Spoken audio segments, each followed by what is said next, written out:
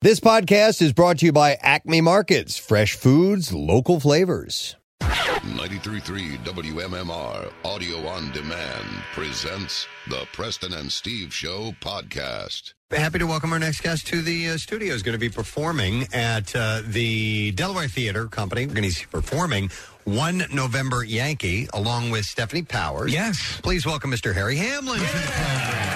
Good morning. I love the applause. It never gets old, does it? Never, never, never. That's why I like live theater. I'll bet, man. That's got to be. You know, we've had the pleasure of being on stage too. Where we're not performers, but introducing and things like that, and hosting events and so on. And then we've done a little bit of, bizarrely, a little on-camera work before in studios and so forth. And there's no comparison of that immediate feedback. Here's what we think of what you're doing right now. Yeah, let's hope they like it. Let's hope that they do like it. Well, this One November Yankee, and when I first saw the title, it's the phonetic alphabet, is it not? It's a crashed plane. It's the call letters on a crashed plane. Right. One New York, One November Yankee. And the play is really about... it's not really about a crashed plane, though there is a crashed plane in the play, and the plane crashes do come up in the plot. It's actually the set is actually a mock-up of a Piper Cub, right? It's an actual two-size crashed Piper Cub on the stage. And that it serves as a set piece for not only a crashed plane, but also an art installation. So the play is really about kind of where we are post 9/11 in America, how we are going politically, but also how we're going how the art world is mixing in with the culture and what's happened since 9/11 to our culture. And it's really kind of about a kind of crashing and burning of what once was a great society. So it's you and your sister, I assume, right? Is that the play brother and sister? We play three sets of brothers and sisters. Right. And we have different adventures in the three different elements of the play. And so this is the writer is Joshua Ravitch. Josh Ravitch, right? And so it has I love things with a sort of a high concept, a unique concept like this. So we're taken through this, and it's a character study. And the theater itself, I guess, sort of morphs from what I understood. You were in the original production, or you've been in this production before? We did a production. I did a production with Loretta Swit in 2012, which was sort of more of a workshop production. It was at Equity Waiver Theater in L.A. It was a 99-seat theater. You're allowed to do equity plays without having to actually be paid. Lucky you. You get to do it. But we worked the kinks through the play. It's a brand new play, so we worked the kinks out then, and it's evolved since then. And now Stephanie is coming in to do it with me, and it's very different with Stephanie. She has a whole different kind of approach to the play. Yeah. But it's a very fascinating play to me. My agents didn't want me to do it. Agents, they don't want you to do plays. You know? So Josh had been trying to get the play to me for a few months back in the day. This is 8 or 9 years ago. And my agent finally sent it to me on a Friday night with no explanation of what it was. He was so sick of Josh bugging him to get the play to me that he sent it to me.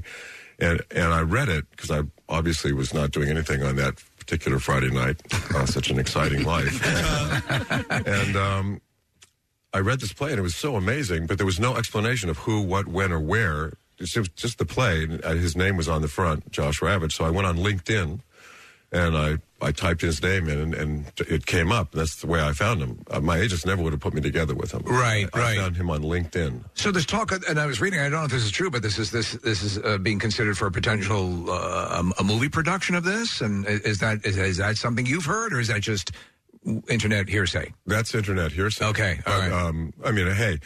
We are going to New York with it after this run here in Delaware. We're going to be going to 59 East 59th Street, which is a great off-Broadway house. Right. And the intention is, to see if it has a life beyond that, of course.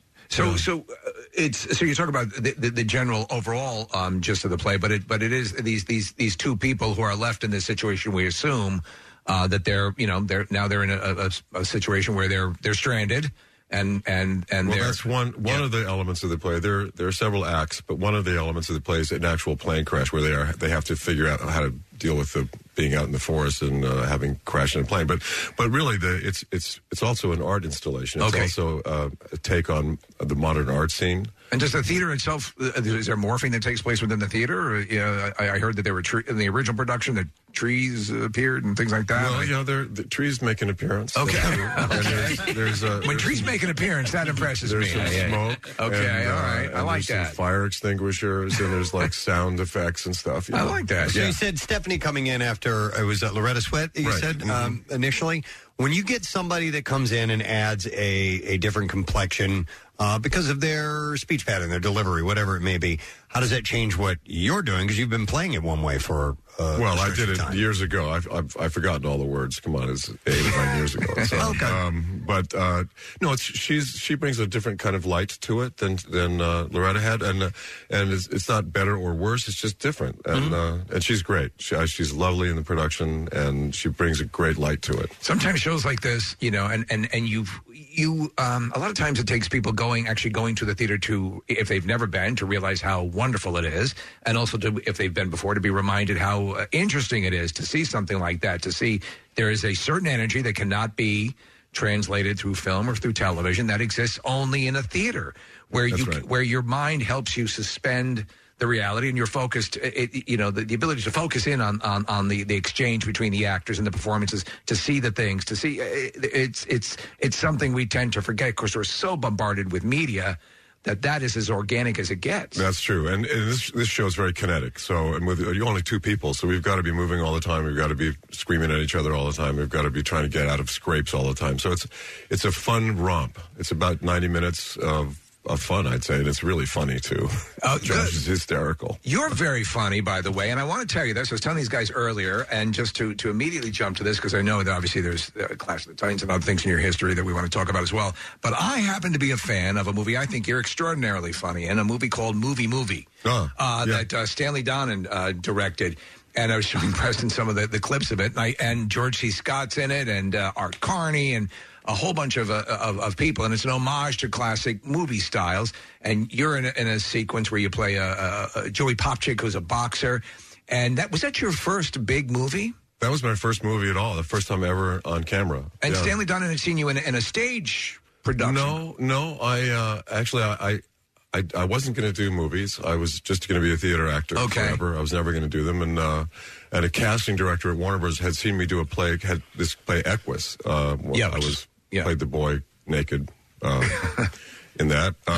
And so she asked me to come in to just to see if I would ever want to do movies or television or anything like that. And I resisted. I said, no, I'm not going to come. I'm not going to come. But finally, a friend of mine was going to Warner Brothers and said, come along. And I ended up meeting her. And she said that this guy, Stanley Donen, who I didn't know, I was not really a film buff at the time, that he was coming into town, and he had a couple of girls that he was screen testing, and what they kind of needed a trained actor to read lines to them off screen. It was Tova Feldshuh and Anne Reinking were coming into town, and so I had a Fulbright scholarship to study in London, to go to London and do more classical training, I guess. And I said, I'm not going to do this movie. I'm going to London. I'm a theater actor. I'm not a film actor. And so they said they'd give me $250 or a 35 millimeter camera, which is the one thing I needed on my trip to London. If I would come in and read with these two girls, just throw them lines off camera. And I went in and I did that for 2 days. And after I did it, Stanley offered me the lead in the movie. And that's pretty wild. It was wild. And then you're resisting it. You turned it down. I said no. I said, I'm going to London. I'm going to go study in London. And was George C. Scott attached to the project at this time? Yeah. Wow. It was George C. Scott. That's a ballsy move. Well, I had no intention to do movies. I was just going to do theater. And why not? Because of the prestige attached to the theater, or because movies weren't for you, or what? I just never. I wanted to be a stage actor. I was not. I didn't want to do TV. I didn't want to do movies. I just wanted to work on the stage. I was classically trained, so I wanted to do the classics. And but my mother really wanted to meet George C. Scott.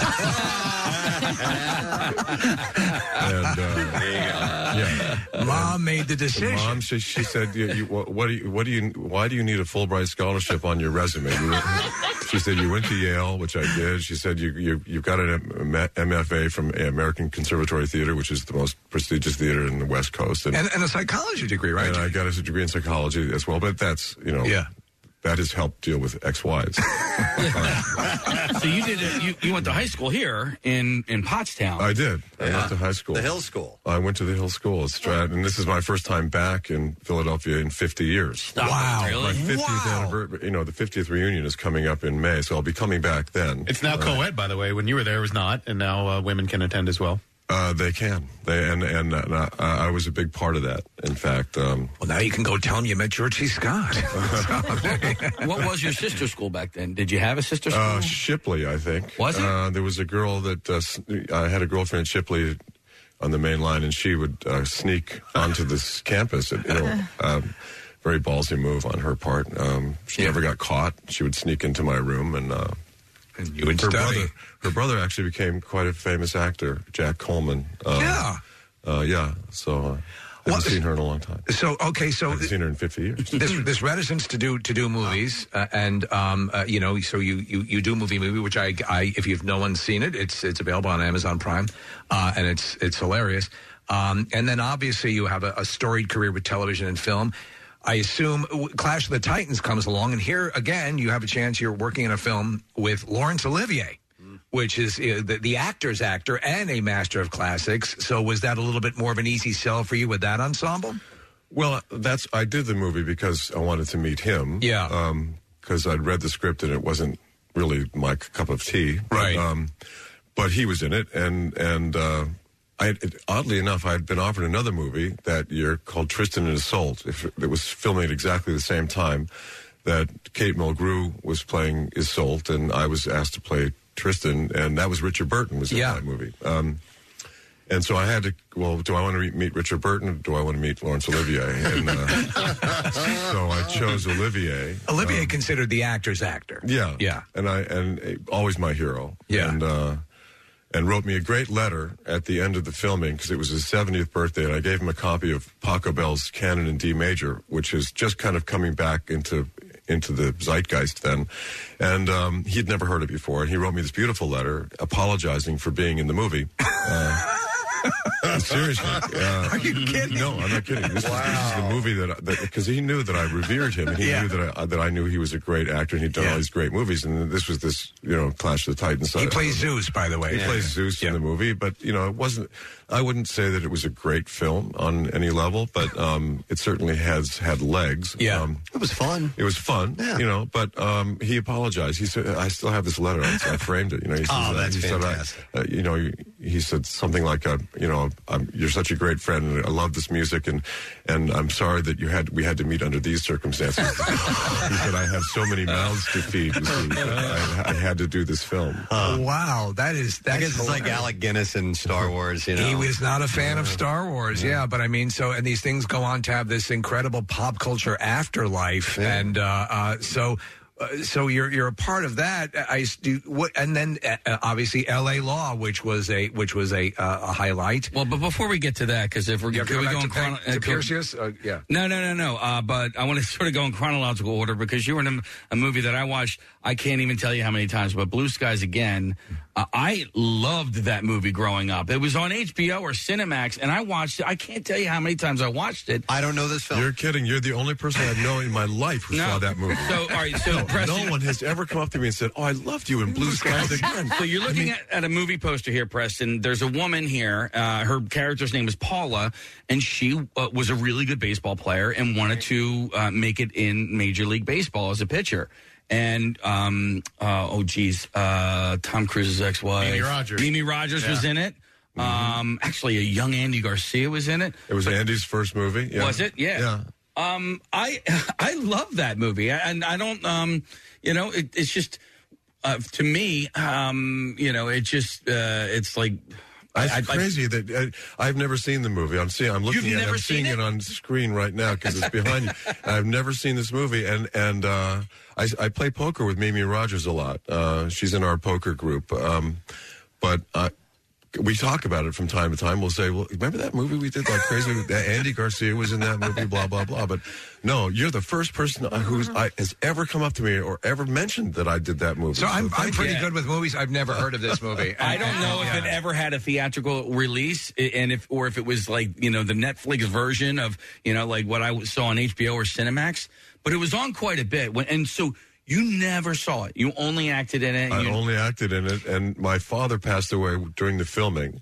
And I remember when I went immediately, we had a thing for him, a memorial for him or something. But I never saw it. So. Do you demur from seeing yourself in films and projects and stuff like that? Do you like seeing yourself on screen, or are you overly critical? What's your take on that? I'm just bored. You're just bored? I don't watch it because I've been there. I've done it. Yeah. And, okay. So it's not something that it's a waste of time. Did you have the difficulty? And I've heard people talk about this, about the difference between the intimacy of a film camera or a television camera and the stage. The stage is such a more, the performances are different.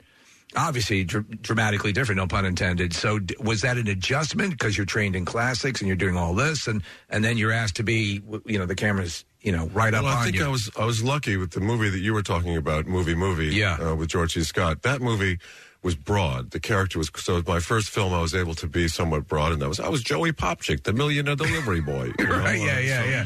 And so I got lucky because it was a much broader take because it was an homage to old movies and stuff. So when you're in a movie or a TV show, you have multiple takes, or you have a little bit more time to tap into an emotion. If maybe you're having a hard time, tapping into said emotion at a specific time, it's like, all right, well, let's just take a break. Let me see if I can find my center, whatever it is. But on the stage, how do you find that, and how are you able to tap in and maintain it? And maintain it at any given time? That's a good question, and I don't know the exact process. I'm not sure how that works, but if the play's written well, the moments they move up, they align, and you find the emotion. I'm sorry, but you mentioned Equus, and I always thought Equus had to be one of the most difficult roles, especially that role, the tortured kid who's there's a horrible story, and Richard Burton played the analyst in the movie, was nominated for that, but it's you're nude a lot in the movie, right? In the play. Yeah, I wrote a book about 10 years ago called Full Frontal Nudity, in fact, which kind of explains. It's an expose in a way, and you can't get more exposed than being totally frontally nude in front of 1,600 people every night. How do you for 2 years work up to that? Work up? Okay. Or whatever. Yeah. Because I kept wanting them to put the heat on in the theater. To enrich your performance. Yeah, exactly. But that was my first big professional job, and I came right out of acting school, and I was the right age, and they actually when the director asked me to take my clothes off in the audition, I refused the first time. Yeah. I said no, I'm not going to do that. So he cast somebody else. That person didn't really work out, and I ended up going into the play. Well, actually, that person they went on tour to Russia, and that person had to demur, get out of the part, so I went in after he went in. So, but at first I refused. I said, I'm not going to take my clothes off. I'll take them off for the show, but I'm not going to take them off in this room with you. Right. Harry, you had a run on Shameless for a stretch, and you played a gay lover of one of the main characters. Were you nude in Shameless as well? I forget, because you were. I was. Yeah, I thought so. There's a lot of nudity in that. There is, but that's it's hard to remember because most of the characters at one point or another, including William H. Macy, end up naked. Yeah, I was 60-something and naked in that. I remember they gave me about 3 weeks' notice. They said, you're not going to be wearing any clothes in this. Start doing push-ups? Exactly. The Atkins diet and push-ups and the gym, you name it. Yeah. But you've always been in shape, so I guess at that time, like when Equus is coming up, you were, it's such a tortured story.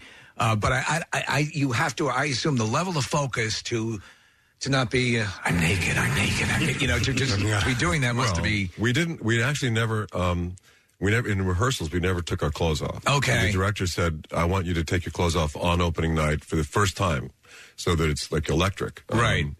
And I was off stage before going on for that scene, which is the final scene. And I was singing, "Climb Every Mountain." Yeah. No, I was, seriously. And then I got out on stage, and in the way that it was designed, there were people in bleachers right in front of us, like students who could get half-price tickets, and there were bleachers right on the stage. So that 4 or 5 feet away from us, there was a row of people. And then there were 1,600 people out in the audience because it's a huge theater at the American Conservatory Theater, the Geary Theater. And I was standing on stage, and I was peeling my pants down. And when my pants got to my knees, I saw every eyeball in the house drift down. All the kids, everybody, right? And I'm in the part, I'm in the play, but I'm also noticing that all the eyeballs are only going to one spot. Of course. How could you not? Yeah, but anyway, so climb every mountain. Well, I mentioned L.A. Law, and I was thinking about that. And at the time, when you talk about shows of that level, we're talking about, when they used to have the NBC was must-see TV and all that stuff. And now with streaming services and so on and so forth, L.A. Law was a cornerstone of pop culture. People always talked every week to week. It was such a popular show. It was Stephen Bochco, I believe, correct? And just incredible writing, incredible performances, a great ensemble. Did you notice a sort of a quantum leap up? You have to be, with that many millions of people watching you, does your life take a massive shift with your being recognized and so on and so forth? Any memories from that period when the show really took off? Well, yeah, you get recognized a lot more because there were 20 million people a week watching the show. Yeah. And it was pretty crazy. I much prefer the anonymity that I have now. I can, it's much. I went to the mall yesterday. It's great. Just walk around. Just going to the fantastic. Mall. Yeah.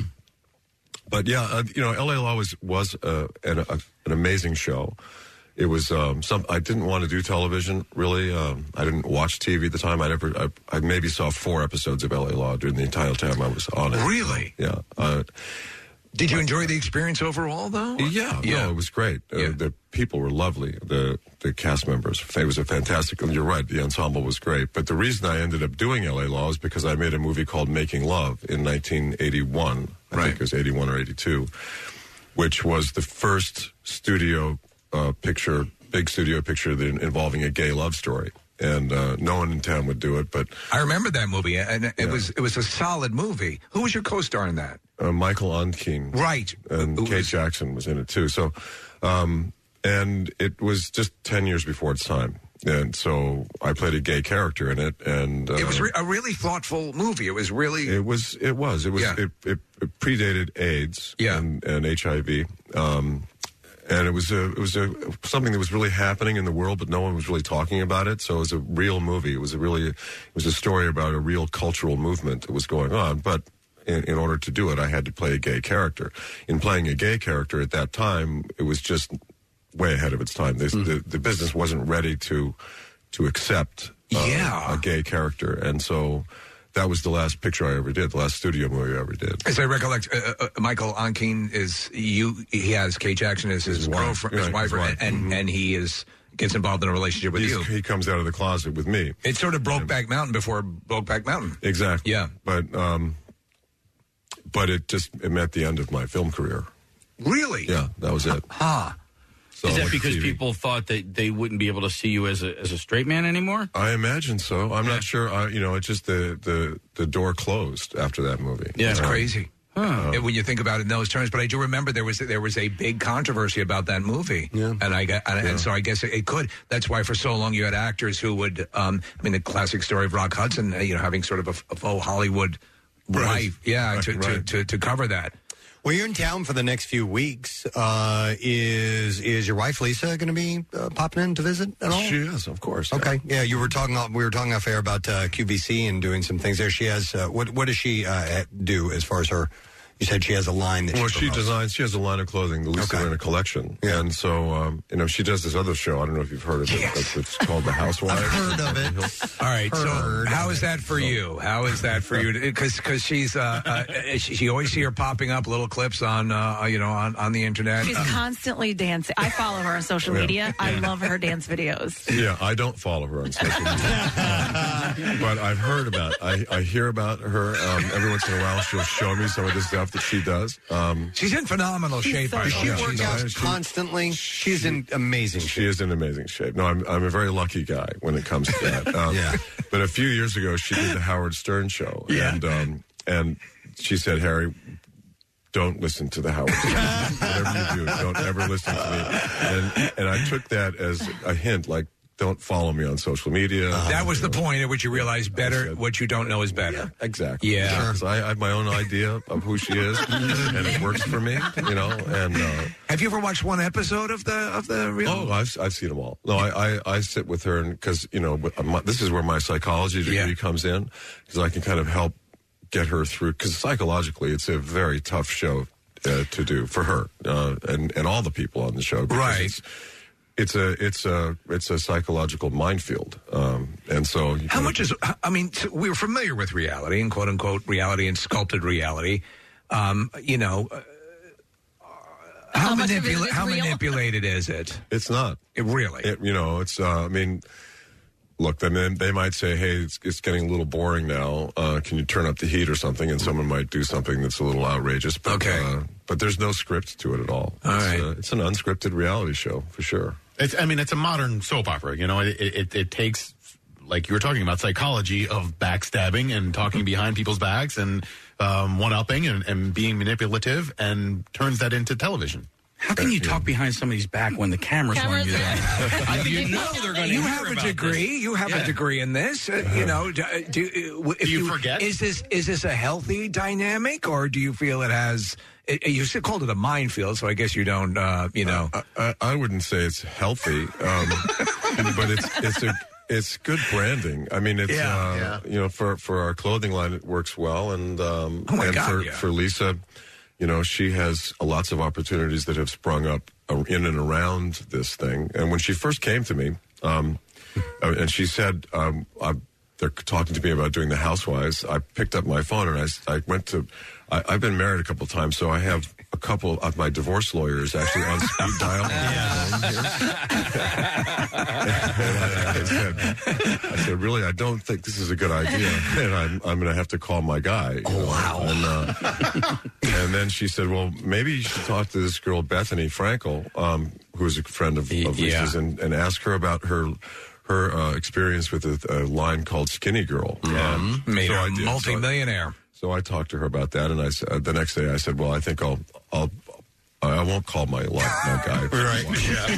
But no, she, it is a very strange thing that she does that show. But on the other hand, she does it really well. Yeah. I mean, and she has come out looking great on the show, and so. There you go. Oh, you approach it from a promotional aspect, and you're right. You can't beat that on a marketing level. It's crazy.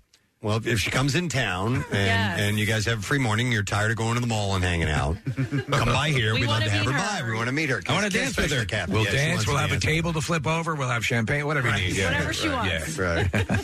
Well, listen, I do want to remind people that the reason Harry Hamlin is here is because he's promoting a show. It's at the Delaware Theater Company, and it is called One November Yankee, and co-stars Stephanie Powers as well.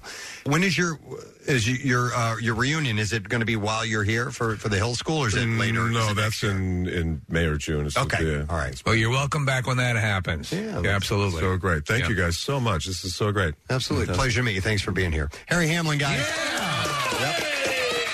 And with that, we are going to take a break and return in mere moments. We got some B-File stories on the way, as well as some other stuff, so stay close. We'll return shortly. If you like what you hear, you can see it, too. Check out Preston and Steve's Daily Rush on PrestonandSteve.com.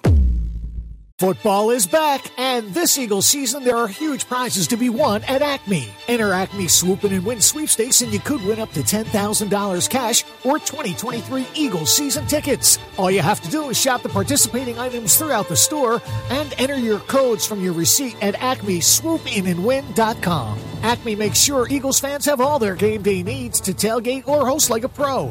Stop in and discover why football is better at Acme, the official supermarket of the Philadelphia Eagles. Now, back with more of the Preston and Steve Show podcast. I don't know what we're doing. Well, we have to do something now. Oh. All right. It's a little thing that we put together. It's going to involve you having to put on a blindfold because we have a mystery guest. Mystery guest! Okay. I love mystery Perhaps guests. the most mysterious mystery guest of ever. Really? Yes. We won't go any further than say that. You think you'll get it? I think so, yeah. All right. So we need you to put on your blindfold, please. All right. Take those glasses off. All right, hang on a second. All righty. Yay. So, Now, you know, there were a number of things that had, the Acme thing today sort of took the wind out of Casey's plans and his proverbial planned sales, whatever the hell you call them. But we are left with this, and we think it's going to be fairly exciting in case we have a mechanism by which we're going to do this and perhaps play for listeners, correct? Yeah, well, as Bill Weston always says, what's in it for the listeners? What's in it for the listeners? We're going to need, I think, 5 callers on the line. All right. And so you want to break it down. The basic gist of it, Preston, as always with a mystery guest, is you're going to have yes or no questions. Question, do I need to turn on the guest microphone? No. Okay. Because we're going to use my processor to hide the voice. Oh, so they'll be on over my there with side. you. Yes, all right. So I you're gotcha. all set. Okay. How do you want to do it incrementally? Because I think if Preston can guess the mystery guest between guesses 1 and 5, questions 1 and 5, that will be one listener. And then you have 6 through 10. Okay. 11 through 15. That's a lot of questions. I know. Okay. And then 16 through 20. And then the fifth person is he just doesn't get it. He by doesn't that time. get it at all. All right. So again, so for one more time, repeat. All right. 20 questions for Preston, and it's questions 1 through 5, 6 through 10, 11 through 15, and 16 through 20. All right. And then not at all. All right. Is the person in the room now? No. In fact, if we could bring our mystery guest into the room. I am blindfolded. I can't see anything. I always get nervous when we do mystery guest. I don't know why. It's always hard to get somebody to agree to this. Yeah. Because, how are you? It is hard to get somebody to agree to do it, and then sometimes we'll eat up half the interview trying to figure out who the hell it is. Right. All right. If they've only got like a 10-minute window. So, all right, so if this person is here, then they have more time than that, which is good. They're here, and we will be able to spend some time after Preston, which is good news. So I'm going to use the high-pitch process to hide this voice, which I think we'll do a nice masking job. So we're going to begin, Preston. Again, yes or no. And you're going to have enough time to sort of narrow it down and ask our mystery guest your first question. Okay. Have we ever met in person before? Yes. Oh, okay. Do you live in and around the Philadelphia area? Yes. Okay. Are you a public figure? No. No. Oh, wow. Okay. Wait 1 second. Wait, was that Steve? That was Steve. With the processor obviously still on. People. Ask that question again. Are you a public figure? Yes. Okay. He's modest. His answer might have thrown you, and How many questions is that? That's 3. That's 3 questions. All right. So you're a man. Steve just said he, by the way, so I got that. Oh, man. Ooh, little one out of the way. Are you in... is your profession in journalism? Yes. Ah, okay. Do you appear regularly on television? Yes. All right, wait. That's 5 questions. Do you have a guest real quick? Yeah, I do. Okay. Matt O'Donnell. No. Wow, okay. All right, hang on a second. Sorry, Tom. Now you are playing for Brian. Brian on line 2. Oh, did I get the wrong network and piss somebody off? No. You're good. We wouldn't do that to you. All right. Mike Monsel's on line 4. Let me tell you, your mystery guest is very good-natured. He's smiling, so. Okay. All right. So it's not Matt. It's someone I've met in person before. They're on TV.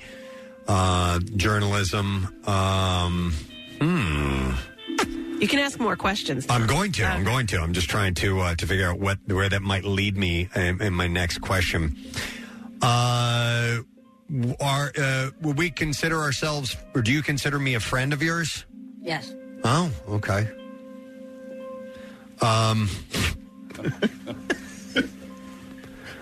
Are you from an island nation? Yes. It's Vice. Okay, am I right? Oh, Really? God, you're getting there so close. Oh man, who the hell else is from an island You nation? can think broader. This person may be, I think, more famous than you're thinking. Oh, wait a minute. Shane Victorino? No. Good guess. That's 6. That's not a nation, but it's an island. You know, So and we now- have played golf together, so you know. Now we are moving on to Paul on line 3. Wow. Question number 11, Preston. Yeah, I'm. Expand your search. Yeah. They live in and around the Philadelphia area. Entertainment-wise, journalism, television, island. There are some people who do it all. Who do it all? No more. Oh, okay. So, are you a musician? Yes. Oh. Wow. What's your name? No. Musician. Oh my God. I should know this, right? Okay. All right. Okay. Everyone here is smiling because you know once you know you. Okay. Yeah. Do we play your music on MMR? Yes. Wow. Do you play drums? Yes. Wow. And we're friends. We're considered friends. We're friends. This person's going to kill me.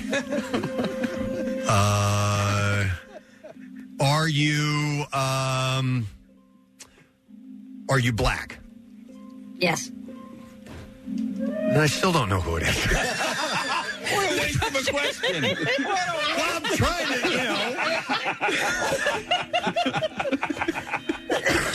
to, More famous than I have been leading on to. We're considered friends. I mean, if I were to liken this person, I'm just going to give you a little help. Okay. It's kind of like a Swiss Army knife of capabilities here. This person's going to kill me. I thought you'd be better at this, Preston. Dude, I suck at this.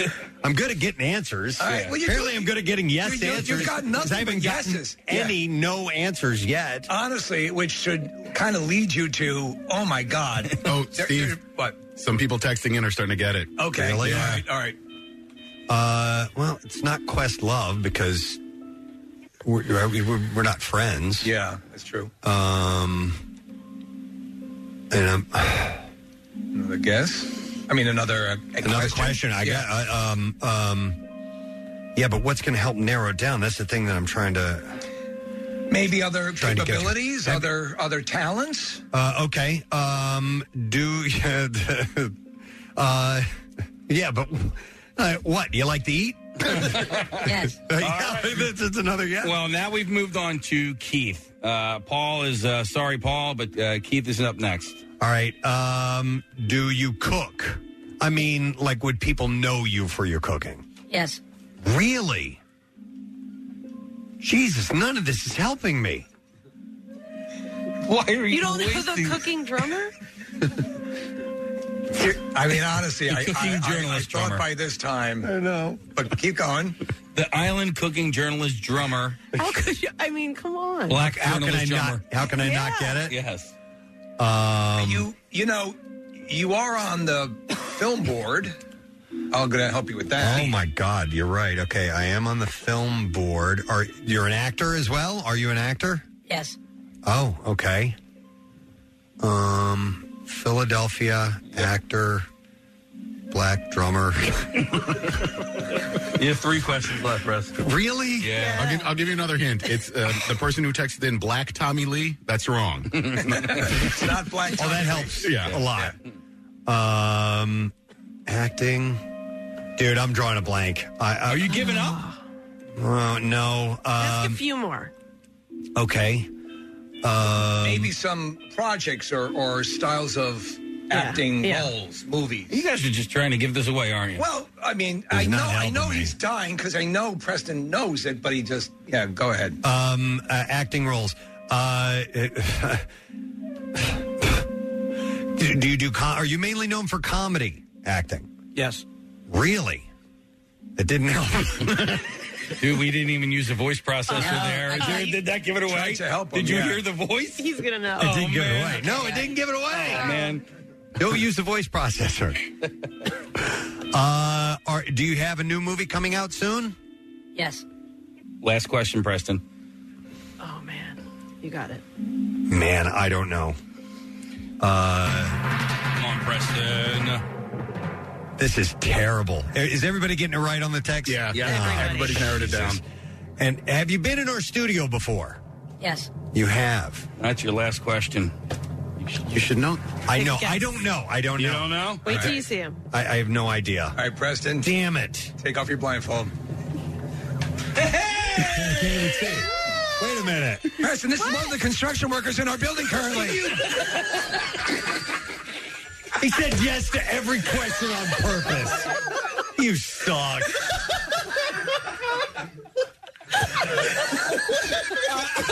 I don't even know.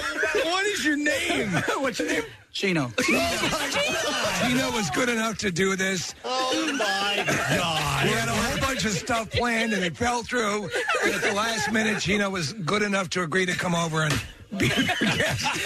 Was the actual answer yes to any of those questions? From the islands, right? Yeah, Nicaragua. Where are you from? Nicaragua? These guys are doing great work in the building here. But I'm beating myself up. You guys are saying, you ought to know. I mean, a friend of mine. Nick's like, everybody's getting it. Preston, how many black drummer, actor, comedian, musician, journalist friends are there? Oh, my God. Good job.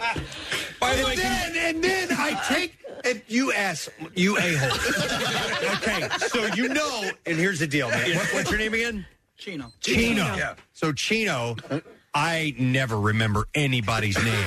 Right. So when I took my blindfold off and I saw you, I felt horrible because I didn't remember who you were.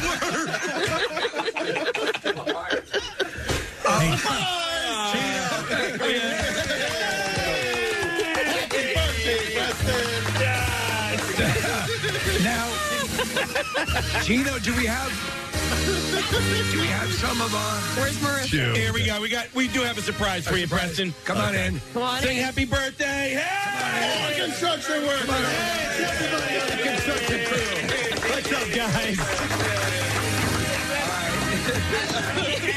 Friends are saying you're a black drummer. There we go. You want to sing happy birthday, guys? Oh, my God. They brought in cupcakes. Happy birthday to you. Happy birthday to you. Happy birthday, dear Preston. Happy birthday to you. Okay, who do we have here? We have Chino. Who are you?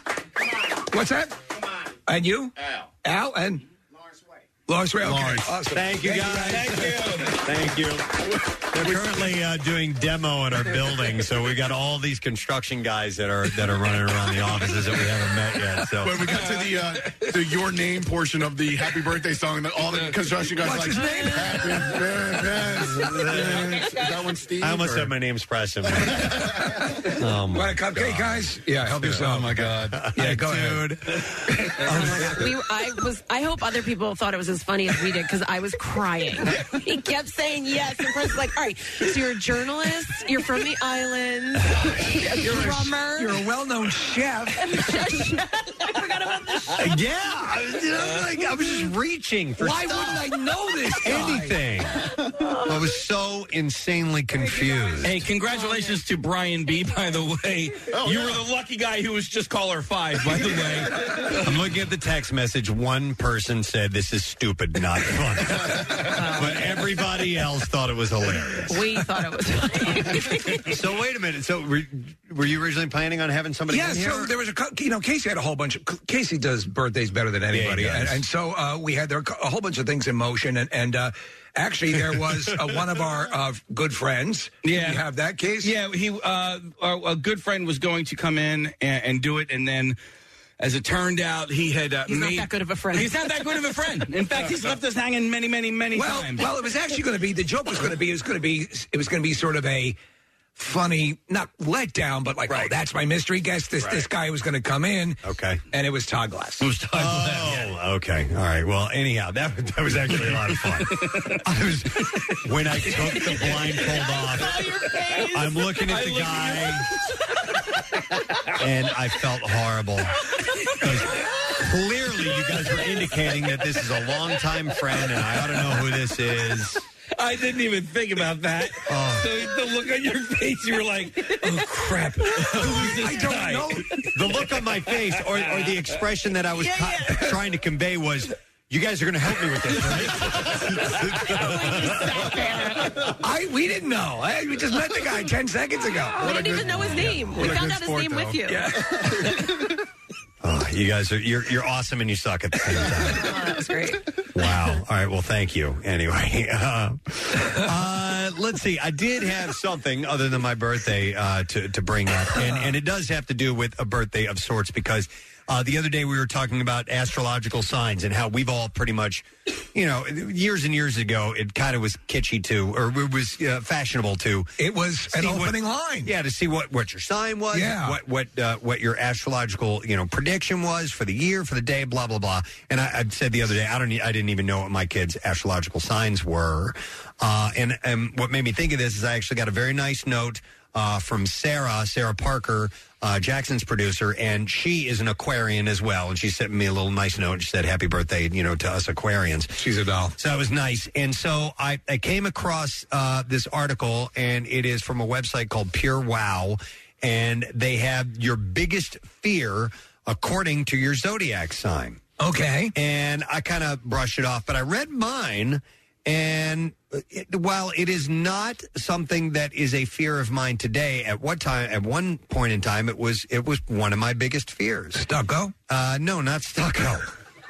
Although I hate it because it stains from the ground up. It turns brown at the bottom. It does, doesn't look nice. But anyway, no, it's interesting. It says here, and I'll read this to you, and if you guys want, I'll read yours as well. Yeah. I want to see if it jibes with what might be a fear of yours. Let everyone guess when we get to our particular ones what it is and see if it jives. Okay, sure. Yeah. So Aquarius is being excluded.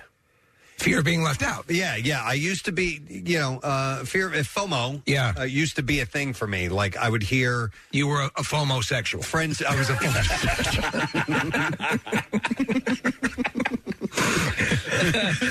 We need to just hang it up and leave right now. But now I'm a Jomo sexual. That's the joy of missing out.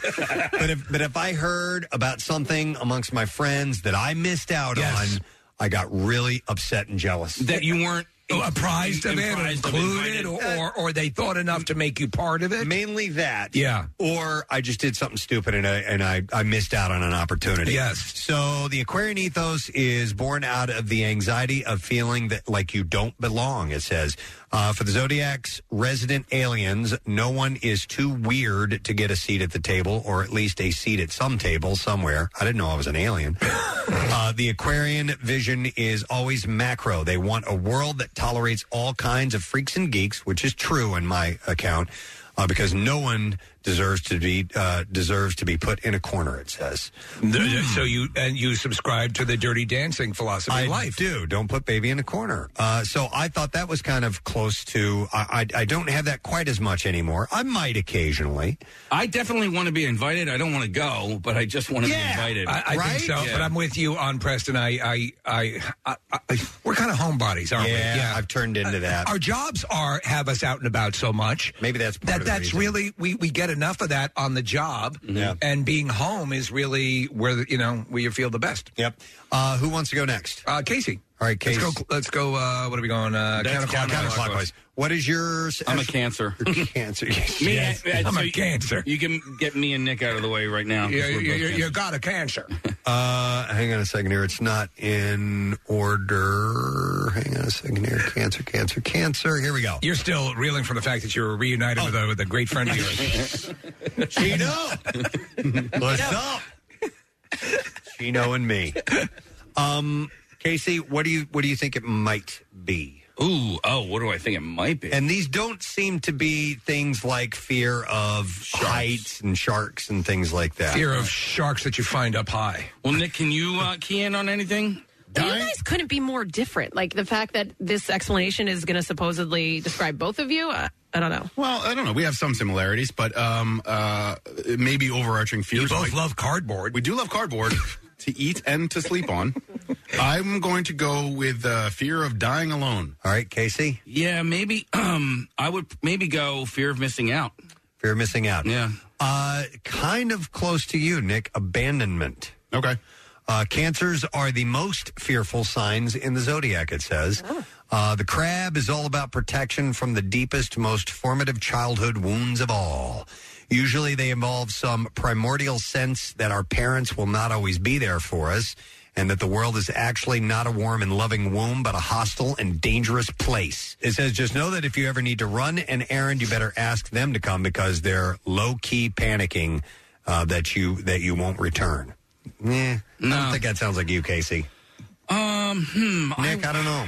I don't think I low-key panic very much. If I panic, you guys know. I low-key panic a little bit, especially You're when... a little bit more overt, though. It will things weigh on you more. Yeah, no, but what I mean you wear your emotions on your sleeve a little bit more. What I mean by low-key panic, though, is like you were mentioning with errands and stuff like that. Like if my family's out all together, like in the same car and stuff like that, like I get really fearful that I'm not going to see them ever again. Right? Oh, yeah, okay. sure. I got you. Right. Okay. Right. And low-key panic means you're afraid of hats with giant horns on them. Yeah, right. yeah. Right. All right, Steve, let's go to you. Okay. What's your sign? Gemini. Gemini. My what do you fear. think? So my fear is hurting my wife with my huge genitals. Okay, and no. She's tiny. What would be my fear? This one might be you. This one might. A fear of not having. Well,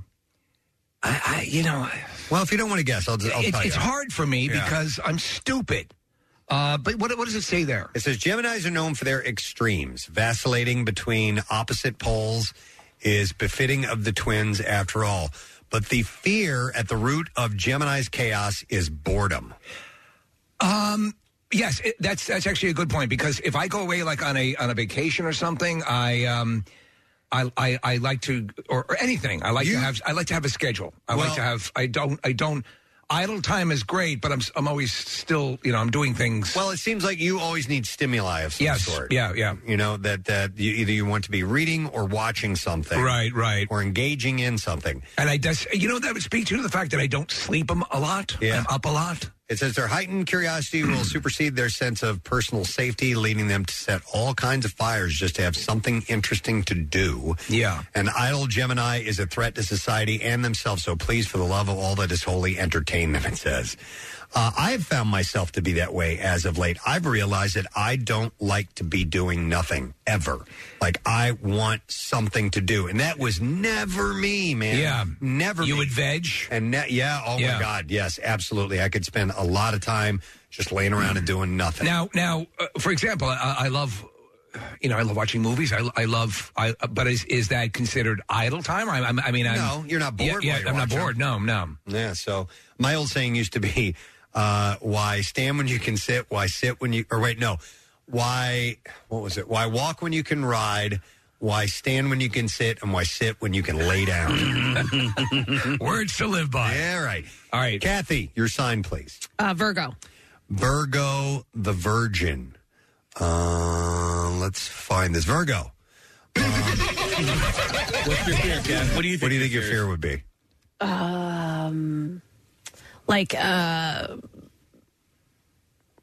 Disoriented or not organized, like some sort of disorganization. Yeah. Mm-hmm. No. Virgo, it says Virgos are the opposite of humble braggers. They would rather die with zero recognition for excellent work than EGOT for something they consider subpar. Basically, that you were unworthy. That's your fear, that you were unworthy.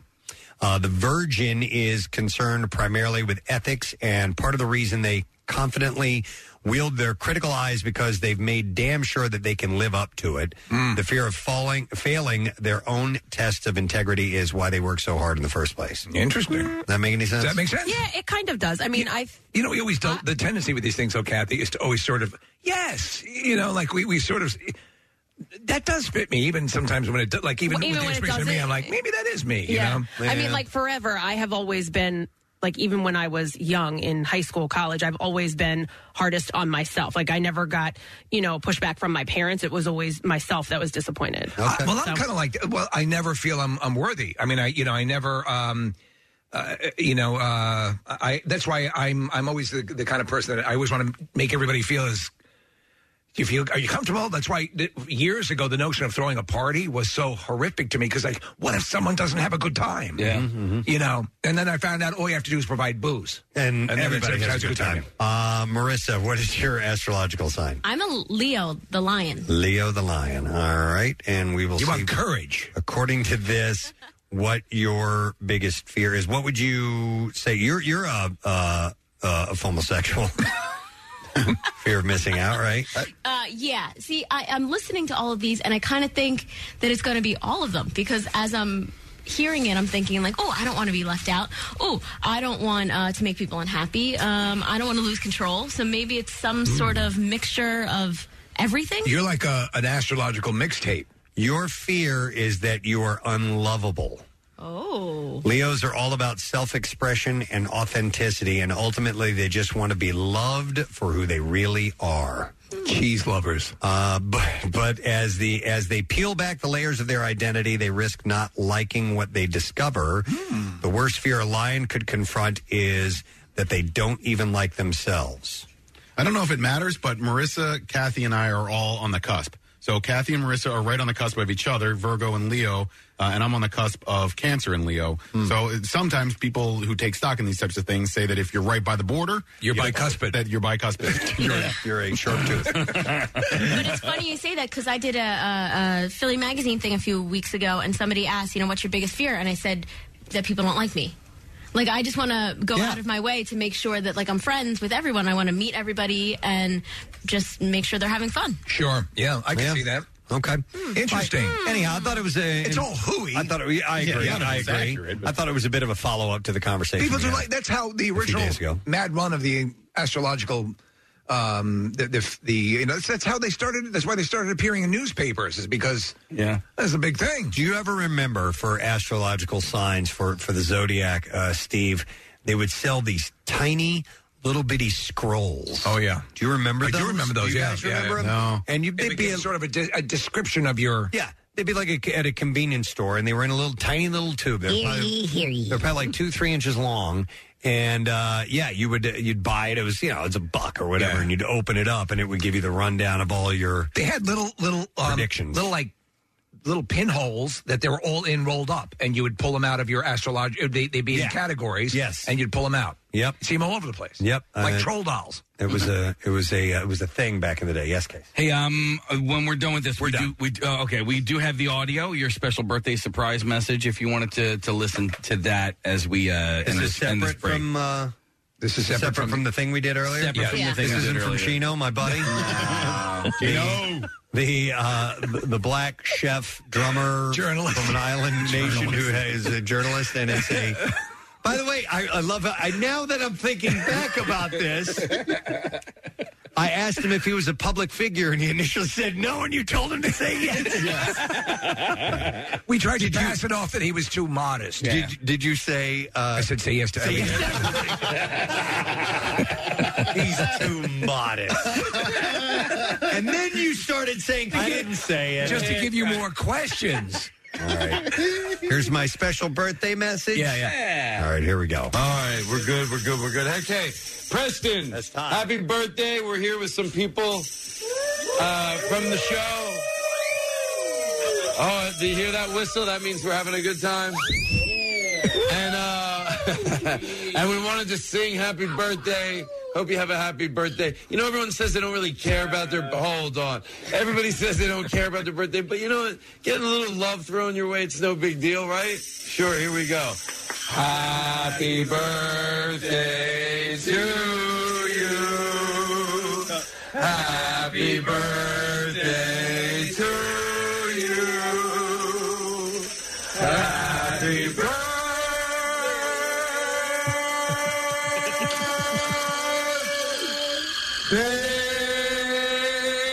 Oh my God. To you. Wait, they skipped the happy birthday, dear Preston. They skipped it. We're straight to the end. Happy birthday to you.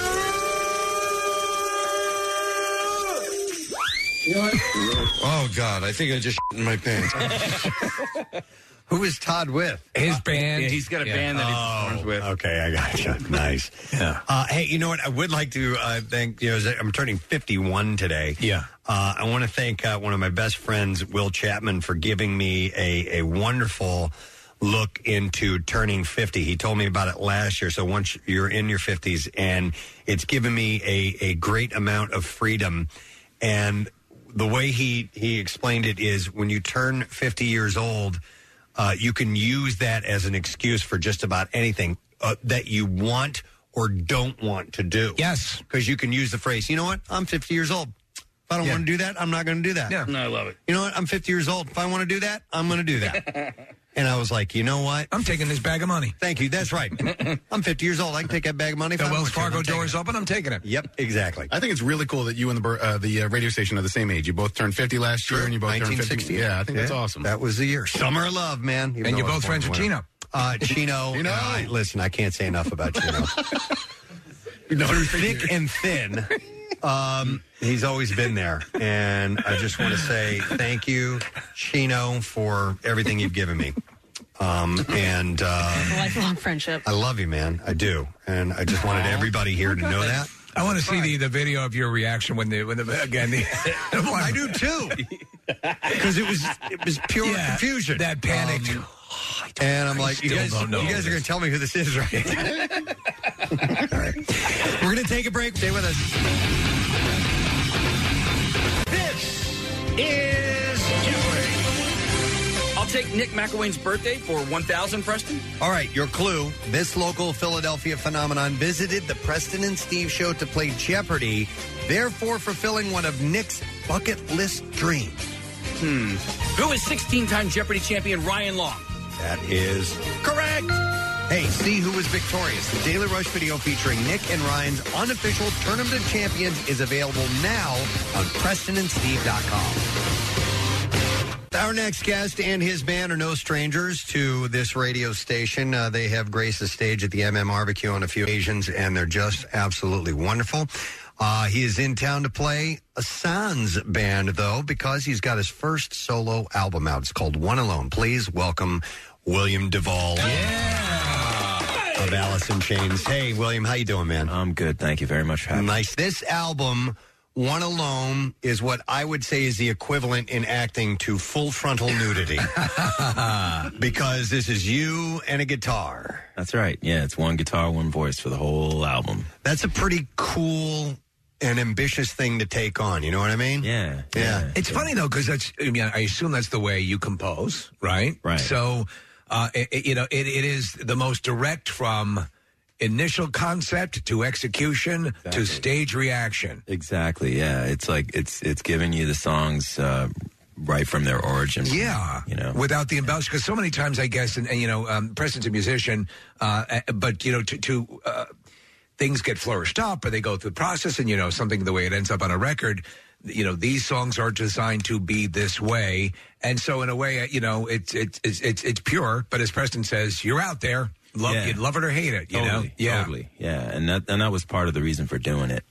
I mean, some of the songs on this album were previously recorded by my band Comes With the Fall, and I always felt like those particular songs would present well in this setting, and then others were written specifically for this. record. It's funny because I remember always hearing that Paul McCartney, The Long and Winding Road, which ended up with a Phil Spector production. Yeah. Wall of Sound. Wall of Sound. It, yeah. And it's a great song, but he always thought it was more of just a piano. Right. And in fact, there are versions of that. And so a lot of times people will use this sort of, I'm just going to take the guitar because this is the way I really want it to be played. Was that it for you? Because you said it ended up in a band version, but... Yeah. And I mean, I love the band versions as well, but there was just something about these songs, and the old adage goes that if you have a strong song, then it should stand up to this kind of presentation. Yeah. You know, that you can strip everything away and still have something that is compelling, hopefully, you know. And so, yeah, it was just, I wanted to get as reductive as possible for this album, you know. What is it like in a band dynamic when you say, hey, guys, I got this idea? Is it a little, I mean, I'm sure you guys are the closest of friends, so it's probably easy in that regard. But still, what's it like when you have to approach your band members and say, I'm going to do something else? Oh, it's just, you know, it is what it is, you know. Like we just came off of a long campaign for Rain or Fog, that album we put out. And I mean, it's 2 years of touring, and then after that, you know, we kind of go our separate ways, and whatever people want to do is what they want to do. Okay. Yeah. So. Well, you came into it with having your own stuff going, and so that, I think that helps, and they know that you have your other things that keep you engaged. Right. And in a way, I think when we first heard your voice and heard you, you know, with Alice in Chains, it was like, you know, it's going to keep going. It makes sense. It sounds great. And so... it's sort of the best of both worlds for everybody, because everyone, I'm sure I know for a fact they have side projects as well. Everyone has to flex different creative muscles, right? Yeah. I mean, and that's the thing. These things can coexist, and there, you know, there doesn't have to be any either or, right? Kind of friction or problem. It's all good, and until it becomes a huge success, and then you leave. Yeah, but no, it's like I like you said, I had a life before Alice, and this kind of gets me back into more of that mode of thinking, you know. Reading up on you have an interesting background musically because you come from a lot. I think we all, when people are asked, what do you like? What kind of music you like? Most people answer the same question. I like everything, which is not necessarily true, but they essentially say that they have a broad, you know, I like a little bit of this, I like a little bit of that. And reading up on you, you really are all over the place musically, and I mean that as a compliment. From hardcore punk to experimental jazz to straight up rock. And what I didn't know about you, and correct me if I'm wrong, you co-wrote the song I Know with Dion Ferris?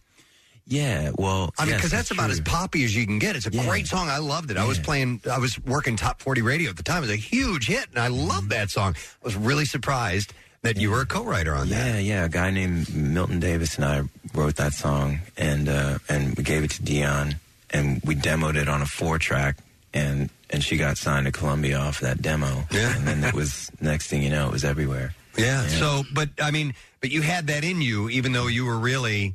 You know, you're a bit of a thrasher and stuff like that, you know? Right, yeah. Can you explain that, where that comes from? It's just, like you said, loving all kinds of music and having grown up on all kinds of music.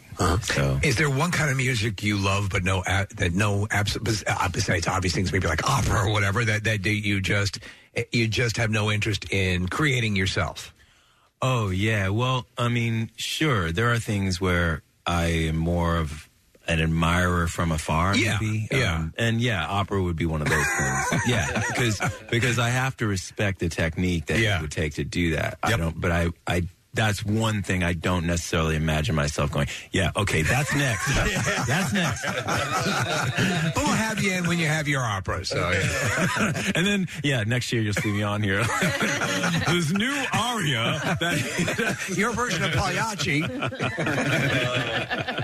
But you were a real, I was reading an interview that you had done not too long ago, talking about you growing up in D.C. and you were kind of that kid that went to every show you could possibly go to, sneaking in underage and stuff like that. And you had an interesting encounter with Jello from the Dead Kennedys. Oh yeah. Can you tell a little bit about that? Because that was kind of cool. Yeah, I was 15 years old, and the Dead Kennedys were playing in Atlanta at 688. And it was one of these situations where the drinking age at that time was 19 in Georgia, and they were soon going to raise it to 21. And so I was this kid who loved that music, wanted to see it, and you couldn't be in the 688 Club unless you were on the bill. That was the rule. And my band, AVOC at the time, did not get on that bill. So, and you were gigging at 15 in these clubs. Yeah. That's pretty cool. Okay. Yeah. Right. You could work it, but couldn't obviously go in. You couldn't be. Yeah, you couldn't be in the audience. So, and I managed to get down to the club, sneak in, and I was in the club, and I was kind of hidden away, you know. And Steve May, the manager, found me. Where I was like, sorry. They walked me to the front of the lobby by the front door, where there was a payphone, made me call my mother, watched while I did it. And so it was just like, okay, Ma, yeah, he's making me leave. Yeah. So she'd just gotten home. She had to turn around and come back. On her way back, I go to the back of the club by the dumpsters and everything. Yeah. I'm kicking rocks. I'm all mad. And Jello Biafra comes out the back door, and he's like, "What seems to be the problem?" And I'm like, "They won't let me in." Blah, blah, blah. And he's like, "Well, that's like South African style apartheid." And he agreed to take responsibility for me. And so my mother, of course, this is days before cell phones and all that. She's on her way back, so we have to wait for her to get back. When she gets back, I take her around the back of this 688 club. I'm like, "Mom, you won't believe it. Jello Biafra. This is Jello Biafra. And he said he was going to take responsibility for me. Jello, this is my mom." And to her credit, she let it slide. No, that was one of those great things. That's a good mom. That's part of the reason why you are where you are today. Because you had a mom that would do that for you. Did Jello ever find out about you later on? Being a musician. You guys... he knew. Yeah, in those days, you knew. Everyone knew everybody. If you were part of that scene, you knew everybody. Right. He knew about my bands. Later he asked personally for my band Neon Christ to be on this one big compilation punk rock record they were putting out. Like they used to do a lot of compilation albums then. Yeah. So he wrote us personally, handwritten letter. That's great. We realized we had no Neon Christ. We must have it. So he was great like that. That's cool, really man. What instrument did you learn how to play first? Guitar. Yeah. Do you play piano as well?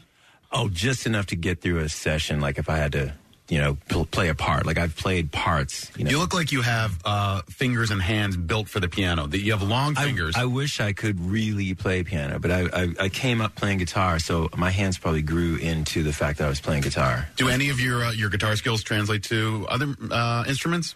Yeah, I can get around on a bit of bass, and I can get, just whatever I need to do. Like I said, I come up with a part and can virtually do it on most anything, But I wouldn't call myself like, oh, I'm just going to pick up a saxophone and just do it. I can do this. I'll incorporate it in my opera. Yeah, exactly. Yeah. There'll be a horn section in my aria, all self-played.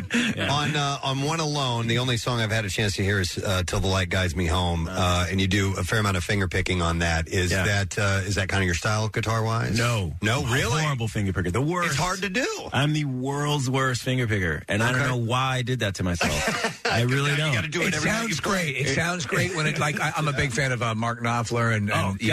Well, he's real. He's really a finger. He's proper. There's all kinds of cats that are proper. I am not. I am definitely not. I just happened to write that tune, and I heard it that way, and so I was like, well, you got to kind of figure it out, dude. And so that's what I did. Wow. But it sounds great though when it's done. Yeah. Thank you. Yeah. Thank you.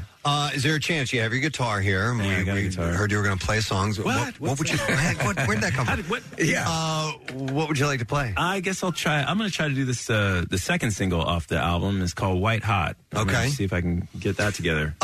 We'll chat some more after we hear this. Right on. All right, man. Yeah. That's right.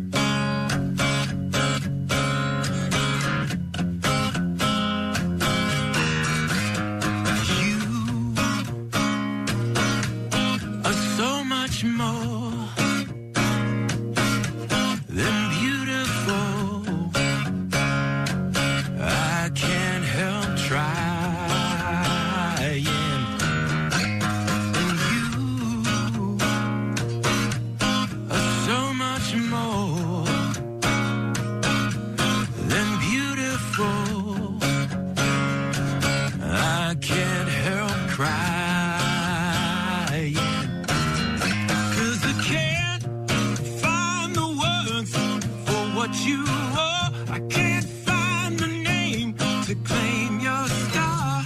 My heart is aching.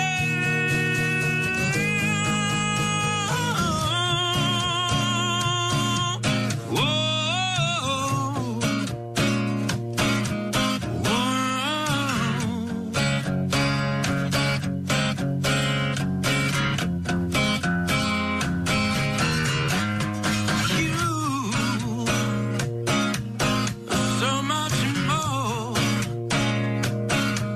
than beautiful. I want to lose myself, 'cause I can't find the words for what you are. I can't find the name to claim your star. My heart is breaking. See that look in your eyes. It's white hot. I feel the heat from your skin.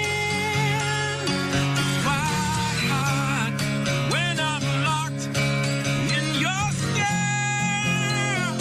Nowhere left to run. So let's fly into the sun, my love.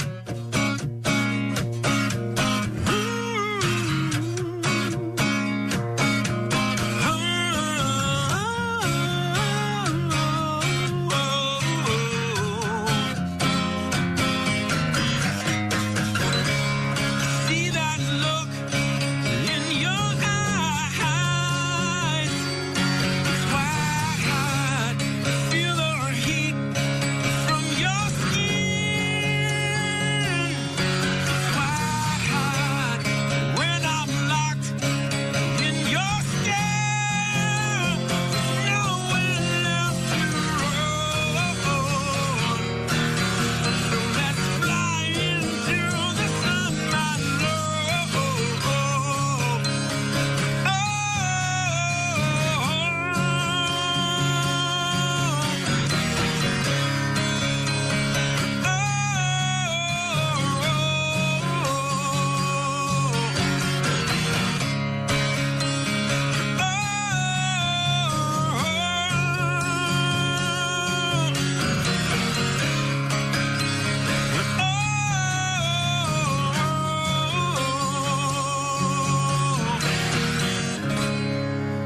Yeah. Yeah. Wow.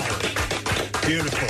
William Duvall, 93.3 WMMR, White Hot, and the album is called One Alone. I love that sound. Did you, was there a time in your career making your way up where you sat in a coffee shop or something like that, just a guitar and sang tunes and did that type of performance? Never. No kidding. You were talking about punk, right? I mean, yeah, and all that stuff. That's a different atmosphere. Yeah. I never did it. And so, yeah. But I'm saying, the coffee's really good at that punk place. Yeah, the Metroplex in Atlanta was known for its coffee. They served a Sumatra.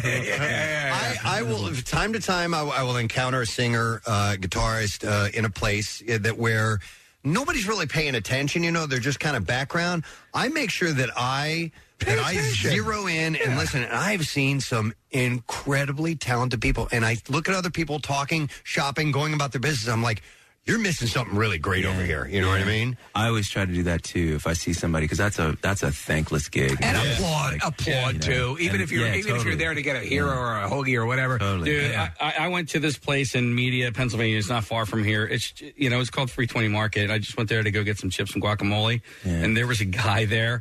And I'm like ordering, and I lost my train of thought as I was ordering, because I'm like, who is this guy? Because he was playing his own stuff. He wasn't playing a cover. Right. And then and I'm like, okay, well, I'm going to order some more, and then I'm going to go sit over here and listen to this guy, because again, he was wallpaper for a lot of people, but for me, he was everything. He had all of my attention. That's great. Yeah, and I do that with street musicians too. I always Do you like that, like busking? Do you ever just do that? Just no, never. Never. It's too. I'm not quite at that level of like, oh yeah, you know, like this is I can barely get this together. But I think it's a commentary on how difficult your business is. Yeah. Because there are so many great musicians out there. Yeah. Who are just doing it on the side and making a few extra bucks, or they just haven't had the right connections or whatever it may be. And there's no real winning formula on how to become a rock star, a professional musician. You know what I mean? I always say that. And I say, if you think what you see in movies or comedy or it represents the best that's out there, no. What you're seeing is talent, certainly in many cases, with luck and timing and all of that. But there's a lot of people who really have tremendous talent who never get that. Oh, it's exactly. Yeah. And the courage to like go down into a subway station and that's just your gig. Like it's unbelievable to me. So I always try to just set up on a street corner outside of a department store. Right. And just start doing your thing. It's amazing to me. Although we were in London in Leicester Square and there was a guy playing a traffic cone. And making money. He was the best traffic cone singing guy I ever heard. Maybe heard anybody better. Never heard him. Maybe put him in your opera? I was going to say. I think he has a spot. I think he's a character. I do. Have you ever seen the movie Rockstar with Mark Wahlberg? Yeah, I seen it when it came out. Did you like it? I guess, you know. It's a guilty pleasure for me. We knew some people involved in that. Did you? That whole thing, yeah. Did Zach Wilde and them, he was involved. There we go. Jerry wasn't involved with that one because he's done some, he's worked with Cameron Crowe a few times over the years. Yeah, no, he wasn't in that. I think of Rockstar because it's a silly, goofy movie, but he ends up in a coffee house at the end of it. He's, oh, right, that's right. And he's a lead singer who replaced another famous lead singer in a rock star kind of a band, you know. So I see where you're going with this. Didn't know if there were any parallels. I see where you're going with this. Purely coinencidental. Purely coinencidental. And actually, I'm not playing a coffee house. I'm playing a winery. Let's say a winery. And a fine place where everyone talks very I've favorably heard it's beautiful. about it. I've heard it's brand new, and I can't wait to see it. I wanted to ask you about your voice because I think at a certain point you play, you're playing your voice in essence when the way you sing too. You're using to me as I don't know anything about it. I don't have a good voice, but it's every bit an instrument. Yeah. And so is that something that some people just hit the ground running and know how to do it? Is it something you had to train yourself to do? Yeah, it's a little both because I'm a reluctant singer, actually. I started out just playing guitar and that's all I ever wanted to do. I never had any aspirations of singing. And once it wasn't until I got into like young adulthood, like 20, 21, that it became a thing where it's like, you kind of have to because you're now writing songs you can't give away to somebody else to do. Like in my early punk bands, I would write the tunes, and then the front man, I would give him to sing. It was kind of like The Who or something. Townsend and Canada, Daltrey or whatever. But when I got to a certain place, 21 or so, couldn't do that anymore. And then it was like, my bass player in my band at that time said, you should just do it. And that was when I started. And ever since, it's been a gradual process, like a love-hate kind of, like, oh God, you know what I mean? And trying to figure out and trying to get better at it. And of course, when you have to tour all the time, you have to kind of figure out some things so you can do things under pressure so you can come on the radio at 8 in the morning. You know what I mean? Blow it out. Which is insanely early for rock stars. So we appreciate you being here. Oh, no, it's great. I'm just saying, but that's where the other stuff, the thought and the training and the learning comes. I got you. Yeah. You have to. You had mentioned coming off the tour, Rainier Fog, and how long it was. And when a band is in between albums, how does it... Do you get like an email from Jerry that says, "Hey guys, it's Jer. Been That's thinking exactly about what it is too. Hey guys, it's Jer.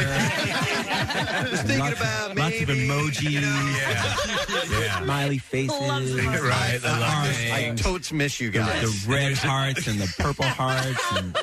And a video came with a deer nose filter. And all that. Oh my God! How do you know? But I got to imagine rather than it's you're like, amaze balls. Rather than hey guys, it's time to get back to work, or is it like I've been thinking about some stuff. Maybe we should all get together when we can, or how does that? It's Who knows? all different. It's all different. I mean, yes, ideas start kind of circulating at a certain point, and then. Like I'll get some instrumental demos or something like that. And And then over time, over maybe a couple of months, you start just emailing things back and forth. And then eventually it's sort of like, oh, let's just book a room and see if we can, get together and see what these things really sound like when you play them. Because the demos nowadays are all like, I'm at home or he's at home, and you kind of just get a demo together, like on a where everything is piecemeal machine. You know what I mean? Like your drums or the program drums. Yeah, you just get the bones of what the idea of what it's about. And, so and then all you that. want it. The next stage is to see what it sounds like when you get in a room playing it or whatever. So, do you still live on the East Coast? You grew up on the East Coast? Yeah, I lived in LA for 10 years, and nowadays I'm more in Atlanta when I'm not on the road. Okay, all right. And this tour, how long is this going to last? This goes into right now. We're up into May because I go to Europe in the spring. Next spring, I got more U.S. dates starting in February of next year, and then go to Europe in March and stay until like April 30th. Okay, that's awesome. Be busy. Good run. Yeah. It's really good. Really good. Well, listen, man, we appreciate your time. You were excited that you made Philadelphia a stop on the way. Man. This is you got a killer. lot of fans here. Oh man, I look forward to seeing all of you. Walk-up's appreciated. Come on down. I'll have a little hat outside. Little thing. This is the first solo album from William. It is called One Alone. It is available now, so make sure you get out and get it and support this show. And great to have you here, William. Thank you so much. Appreciate it, man. William Duvall, guys. We're going to take a break, and we'll be back in just a moment. Stay with us. Stream WMMR anywhere you have an internet connection. Listen on our mobile app or go to WMMR.com. It's kind of self-explanatory after that. The most hated jeweler in America makes it so easy to get engaged. Meet the beautiful, classy, and brilliant Krista. She's Steven's most loved engagement ring and will dazzle. She takes the stress and guesswork out of finding the perfect ring. A bright white, high-quality, round brilliant diamond in a classic solitaire setting. Meet Krista today, starting at under $700. Online at IHateStevenSinger.com or at the other corner of 8th and Walnut by appointment only. Free shipping and interest-free financing. It's so easy. Steven Singer Jewelers. That's IHateStevenSinger.com. Now back with more of the Preston and Steve Show podcast. Our next guest is world-renowned, and he's a worldly known good guy, as He we is say a around world- here Yes. on the Preston and Steve Show. But we've had him on the program before, one of the most compelling conversations, and just so easy to talk to about complex issues, simple issues. Makes it really, really easy. Pop culture. All of that stuff. So we're happy to have him on. He's promoting this really cool book. I'm so glad he's published this book. And again, it's not dismissive to say it. It's a really kick-ass bathroom reading book. I agree with you, It's really sir. good. And we need our bathroom books. We do. Letters from an Astrophysicist is the title. Please welcome Neil deGrasse Tyson to the program. Hey. Good morning, Neil. Thank you very much. Is it a high compliment to be a bathroom book? I have to say yes. I think there's a specific kind of book. I hope you take it as a compliment because it was intended as such. Okay. But those ones where you can just sort of, you can jump in at any point and enjoy it. And it's an absolutely enjoyable book. I read the Da Vinci Code exclusively in the bathroom. There you go. And that was a huge bestseller. That's a pretty good book. So, no, Neil, I'm really happy that you wrote this book. It is it's very consumable in that bathroom terminology because you can spend a little bit of time with it and you're not lost and stay with the concepts. And you do tackle a lot of different concepts in this, from the very deep to the very fun. And this has been in the works. Had you saved all these letters with this intention over the years? Yeah, that's a great question. So there was a period of time where my email was publicly available. You had to, a few clicks down into the website, but you could find it, and people would write letters. And about half the letters were sort of how far away is the sun, or, sort of simple science-y questions. And I have a whole staff that can field those. So there was a different set of letters where I found where I had said something, or I gave a talk, or people read something I wrote, where they were moved by it, or they had some existential angst triggered by it, and then they write to me with this line of questioning. And even not all of those are in the book. The ones where I found where I had to do a little bit of extra homework to make sure my answer was thorough, or if there was an extra higher level of sort of literary attention I gave to my sentences or the composition, I said, I might want to reuse this one day in a volume. So I put it aside in a folder. Okay. And so over the years, about 500 of those, I said, it's time to do something with this. And we culled even from those 500. This book has 101 of the most, how should I put it? The letters that really issue forth from people's soul of curiosity and angst. No, I completely understand that, because it is. In a way, it is it's a snapshot of different aspects of your life, and we're all complex beings. And something that really jumped out at me was your letter that you wrote, your observations right after 9/11, because I think we were just blocks away from everything that went down, and it actually took me viscerally back to that point in time, and you who deal with the expanse of the universe, brought down to this couple of block piece of real estate.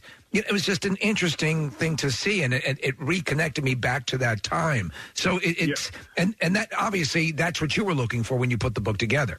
Yeah, that's right. And so it's called Letters from an Astrophysicist. About 10% of the letters are just my open letters. One of them is to NASA.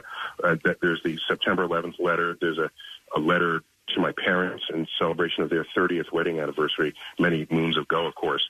But you add those to other people's letters presented in the exchange, where prisoner who is in prison for 7 years and his kids are teenagers, so he's going to miss their teenage growth, and he's asking, and he knows that they're good in school and likes science, and he asks me, is there any advice I can give him, websites or resources that he can share with his kids? That way his kids will be reminded that he still loves them. And it's like, oh my gosh. Then there's another one from a middle schooler where he's being bullied in school. People calling him a nerd and geek. He wants to be an astronaut and an aerospace engineer. He's in middle school, right? And he's writing to me if I can advise him on extra things he could do for his science fair project, because, get this, if he does well on the science fair project, maybe his fellow students will stop making fun of him. It's like, oh my gosh, wait, but wait. And it said, and by the way, he says, as he speaks, as in his letter, he says, and I have mental seizures every now and then, and I had one last summer at space camp, and the kids really made fun of me then more than ever. And so I was like, oh gosh. And so I am honored.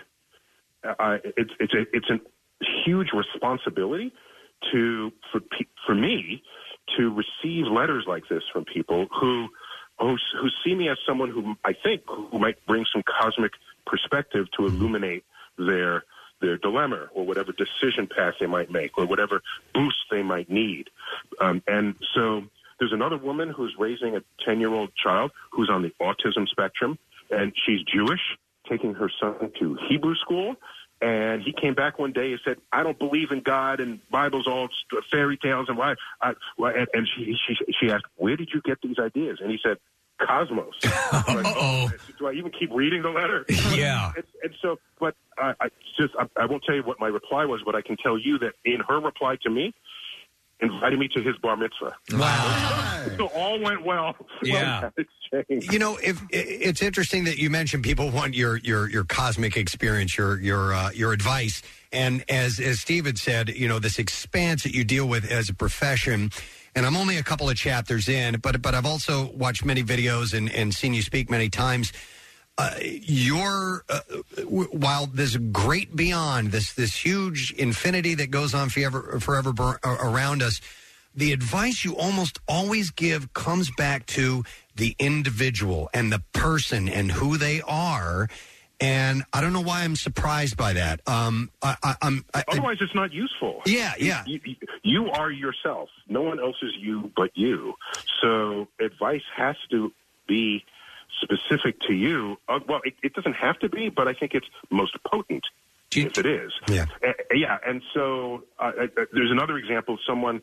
There's actually a relative of mine who wrote to me who, when her father died, she had a two-way conversation with him while he was on the slab in the funeral home, and then asked me, what do I think happened? Is that she hallucinated? Could it have been real? And I give a full account. And what I tell her is, okay, next time this happens, don't ask, how are you? Are you good? Are you in a better place? No. Well, do that, but don't stop there. Say things like, where exactly are you? Are you wearing clothes? Do you eat? Get actionable information out of that conversation. The next time that happens, if we want to try to ask, is this a genuine encounter you're having with the great beyond? And so what I try to do is empower people to be better investigators of phenomena that happen around them. And that's a whole other set of those letters, as well as an entire chapter. You're only a couple chapters in. There's an entire just a couple of chapters, There's an entire chapter on hate mail. Okay. Yeah. I got a really pissed off letter from a third or fourth grader back when Pluto got demoted. It's hilarious. What does he refer to you as? A science? He misstates it. He doesn't. Oh, no, there's another letter, someone who was apologizing. There's a 22-year-old man, a young man, who wrote me a letter saying, Dear Dr. Tyson, I want to apologize. I might have hurt your feelings. 12 years ago, I wrote a letter when I was 10, and I was angry with you for demoting Pluto, and I called you a poo-poo head. That's it. But this other letter, there's this fourth grader, angry. It's handwritten, scrawled with crooked lines and everything's misspelled. And at the end, it says, please write back soon, but not in cursive because I can't read cursive. Oh, my gosh. The cutest thing ever. Great. Do you know what? So I heard a while ago, like, if you go to a therapist who goes to a therapist. And I judge, the way you respond and the way that you handle when I've seen you and obviously follow you on through social media and your various television appearances and Cosmos and all the shows and everything.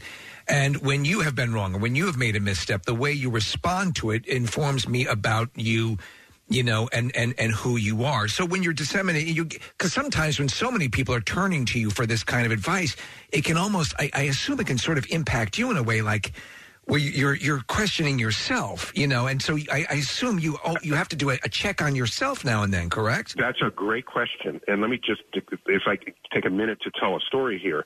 So, I don't think much about religion. It's not been a big part of my life, but I know it's a big part of other people's lives, right? And so, in a country where that freedom is protected constitutionally, and I greatly value that fact, and it was a source of much of our immigrants escaping whatever religious prosecution wherever they came from.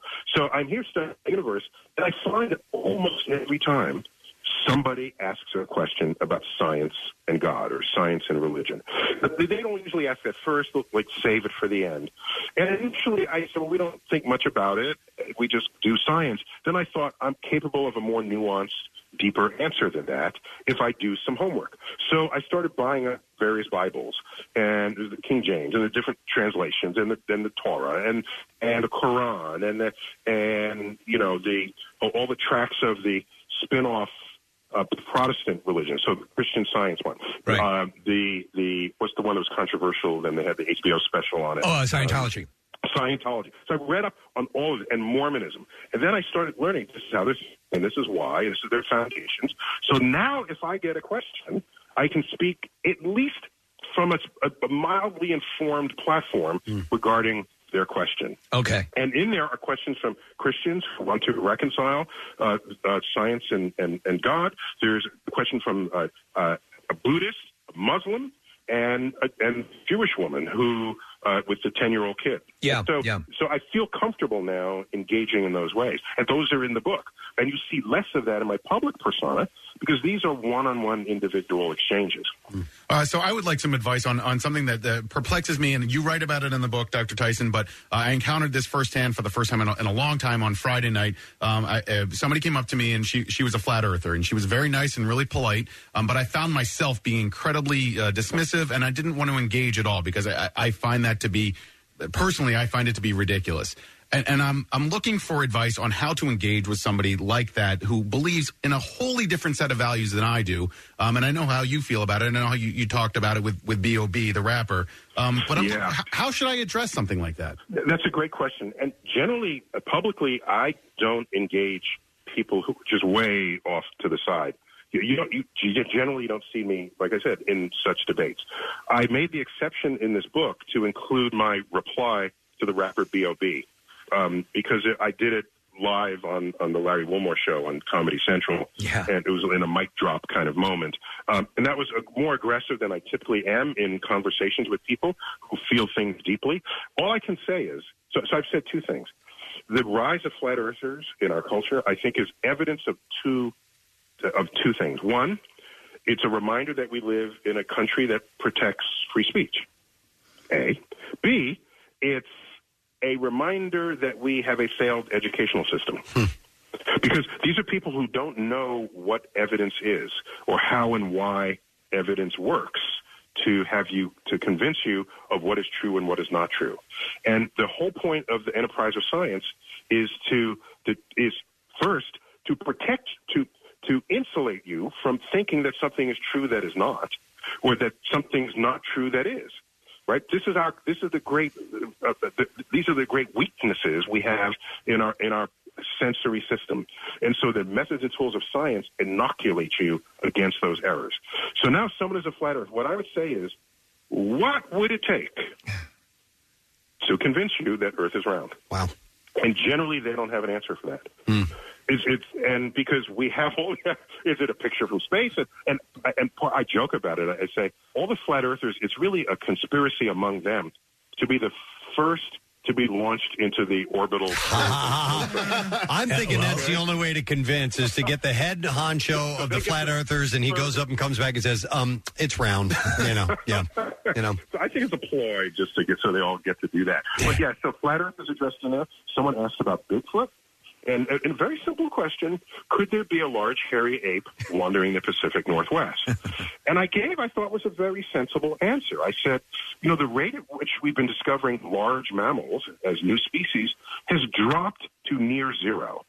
And the only ones we've found lately have been like fishes in the bottom of very deep gorges of the ocean, because we don't live on the bottom of the ocean. So you can expect larger animals to go undiscovered.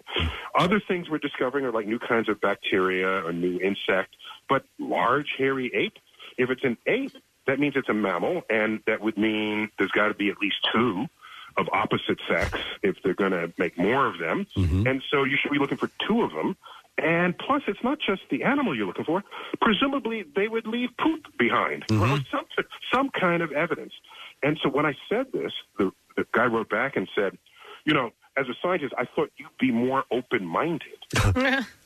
And here's the thing. It's possible to be so open-minded that your brains spill out. Well, I think what happens is a lot of times with these people, and to like Nick's point, is I think it's more about extending, as you're saying. Well, let's have a conversation, even if it's absurd or and to try to extend a commonality or something that can sort of convince them. But there are some people who just really enjoy that, and if that's their thing, then that gets them through life, and they're in general pleasant people otherwise, and they simply believe in Bigfoot, and they do charitable work. Okay, believe in Bigfoot. What I told the guy was, you should, all this effort you're spending trying to convince people in the absence of evidence, of strong evidence, instead you should be using that energy to find Bigfoot. Exactly. So that it's not a matter of fuzzy images or anything. And by the way, we are now uploading, is it 1 billion photographs a day to the internet? Everybody is a recording device, including video.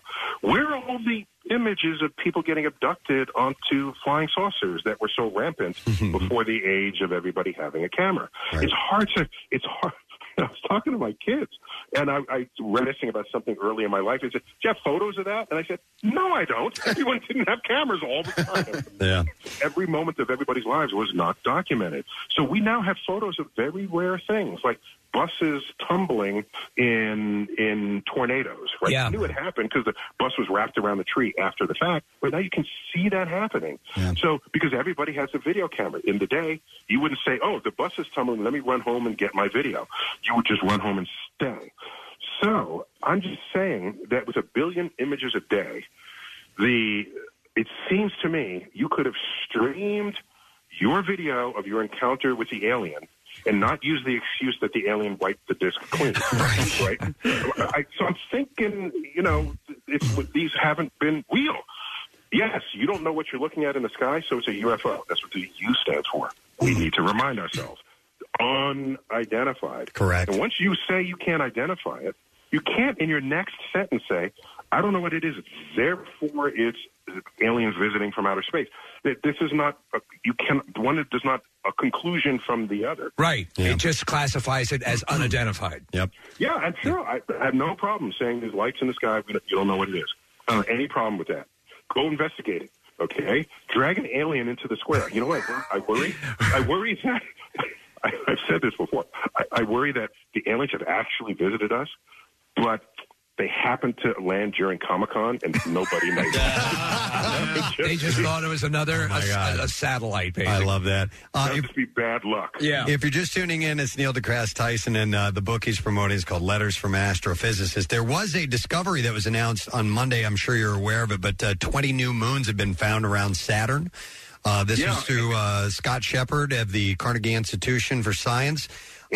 And it always amazes me, these things that we consider to be right around the corner, if you're talking about universe size, that we're still discovering all these things to this day and continue to, and that's the nature of science. I do have a question. Before your time is through, what are a couple of the groundbreaking things? What are the holy grail discoveries you would like to see take place before you leave this earth?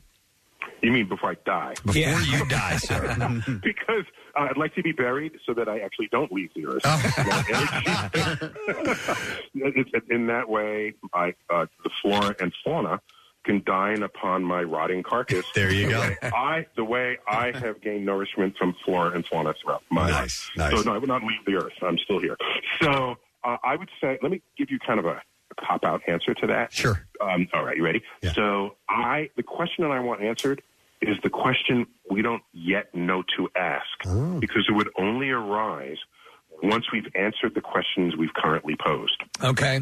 That's what I think about. I lay awake at night wondering, because as I've said, as the area, think of a circle growing, as the area of your knowledge grows, so too does the perimeter of your ignorance. And so, because that's the perimeter of the circle reaching out into the unknown, but the perimeter gets larger.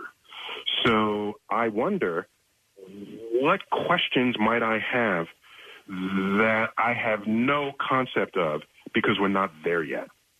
Wow. And so it's a weird sort of unanswerable question, right? Okay. We're not there yet. We're not there yet. We have to build another vista out into the unknown, and then you can see beyond that. It's like seeing beyond your current horizon. That's what intrigues me most. Now, let me give you the standard answer to that. I want to know about dark matter and dark energy, two great mysteries of the universe that's driving 95, 96% of all that's going on in the universe is unknown to us. So dark matter is basically what the universe is comprised of. Well, so dark matter is responsible for like 85% of all the gravity of the universe. So it's most of what's driving phenomenon in the universe, and we don't know anything about it. That's amazing. We just know that it's there. Yeah. And then, and then there's dark energy, which is this mysterious pressure in the vacuum of space, forcing the universe to accelerate against the wishes of gravity. We don't know what's causing that either. You add those two together, it's 96% of what is driving this universe. And everything you know and love, the laws of physics and chemistry and biology and life, and happens in the 4% of what we know. Now we feel really good about that 4%, but I want to know what's in the rest of that 96%, because once you find out, it may apply to other things, give us solutions to things we didn't even that were dangling there. You say, oh, it solves that problem too. Yeah, that happens all the time in science. Okay. I also want to know what's around before the beginning of the universe, before the Big Bang. Yeah, totally want to know what happened there. Also, I want to know how we went from organic molecules to self-replicating life. These are all frontiers in physics, astrophysics, and biology. One thing that I know is that I think you can tell a lot about a person by who they follow on Twitter. You only follow 39 people, and one of them is Pee Wee Herman. And I'm curious because this is now the second Pee Wee Herman reference we've had on the show this week. Why and what is your love of Pee Wee? Okay, so I once said I took one day to post, 15, 20 tweets, and the hashtag was things I do that are below my that betray my maturity level or something. All right. Something that show that I'm really not a mature adult. And in that list, it was I'm in an important board meeting in one of these rarefied rooms, right? And because I'm on serve on a few mostly not-for-profit boards, and the chairs are always swivelly. So I sit down and I swivel in the chair. You're not supposed to do that. You know, you're supposed to sit there and not pretend like it's fun. But I'm sorry, I do it when I'm sipping a milkshake. I will always make that noise at the end of the milkshake because I want every last bit. Mm-hmm. It's a noisy thing with the straw and the bottom of the milkshake. Sure. I will do that. If there's a puddle in front of me, I will jump into the puddle. I will fist bump toddlers in strollers as they go by me. They always do it. They know exactly what that is. I ride shopping carts when I'm going out to my car from the grocery store. Exactly. You step on the thing and see how far you can glide. Totally, yeah. I'm a little heavy now, so it's time to get into the grocery store. It gives you It's a test in inertia. Yeah. So this, I will look up and try to bite the snowflakes as they fall. So these are things that we've forgotten how to do as adults that I still do because I still feel very strong kid in me. And that is exactly Pee Wee Herman. I love it. Pee Wee is a grown man that has trapped a kid inside his body. Yeah. And I just saw he posted a little video of ghosts from some old-timey black and white cartoon. There's ghost dancing. Okay. Oh, I've seen that. It's great. It's a classic. Classic footage. Yeah, I love that. Beautiful. So Pee Wee Herman is one of the 39, and NASA is in there and a few other. Yeah, right. Hey, I don't know if you follow Terrence Howard or not, but I wanted to ask you, going back to your answer about things that you would like to know before you die. So Terrence Howard a couple of weeks ago, before the Emmys, claimed that he had answers to the universe that he was going to unveil for us. Mathematical equations and stuff about what's between waveforms and everything. Did you hear anything about that? Well, yes. Okay. He actually corresponded with me, asking me questions about this. All right. So are you here to say that Terrence Howard is the new face of astrophysicists? I'm here to say, and I told him flat out, I said, Terrence, just because you learned that multiplication makes things bigger, because he's worried that 1 times 1 should not equal 1. Okay. That it should equal 2. Right. And I said, no, 1 plus 1 yes. equals 2.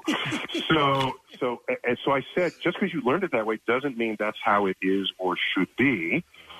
Multiplication can actually make numbers smaller. You could take 10 and multiply it by a half, you get 5, right?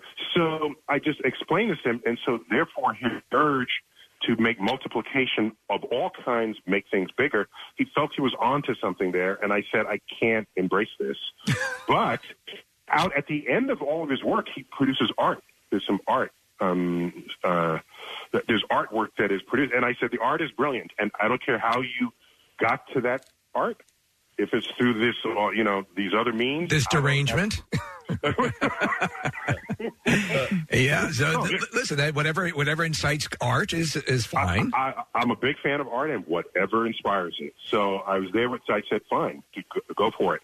But and so he's. I guess I don't know if he's put it out yet or not. But it's based on the premise that 1 times 1 equals 2. That's how he started it. Okay. Well, he didn't release it because he said he was going to at the Emmys. He was going to release it the next day, and I haven't seen anything since. Mm-hmm. And Terrence Howard, people don't know, he's one of the stars in Empire. Yeah. So, and he was also some other movies. Iron Man as well. He was the original. But I wanted to ask you, speaking of artwork, you have taken issue with the movie poster for Frozen. Would you explain what's going on there? What?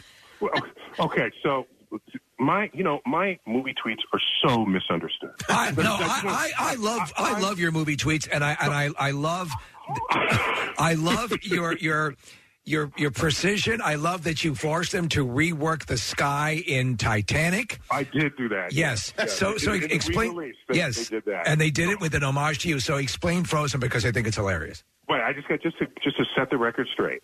I would not normally complain unless the.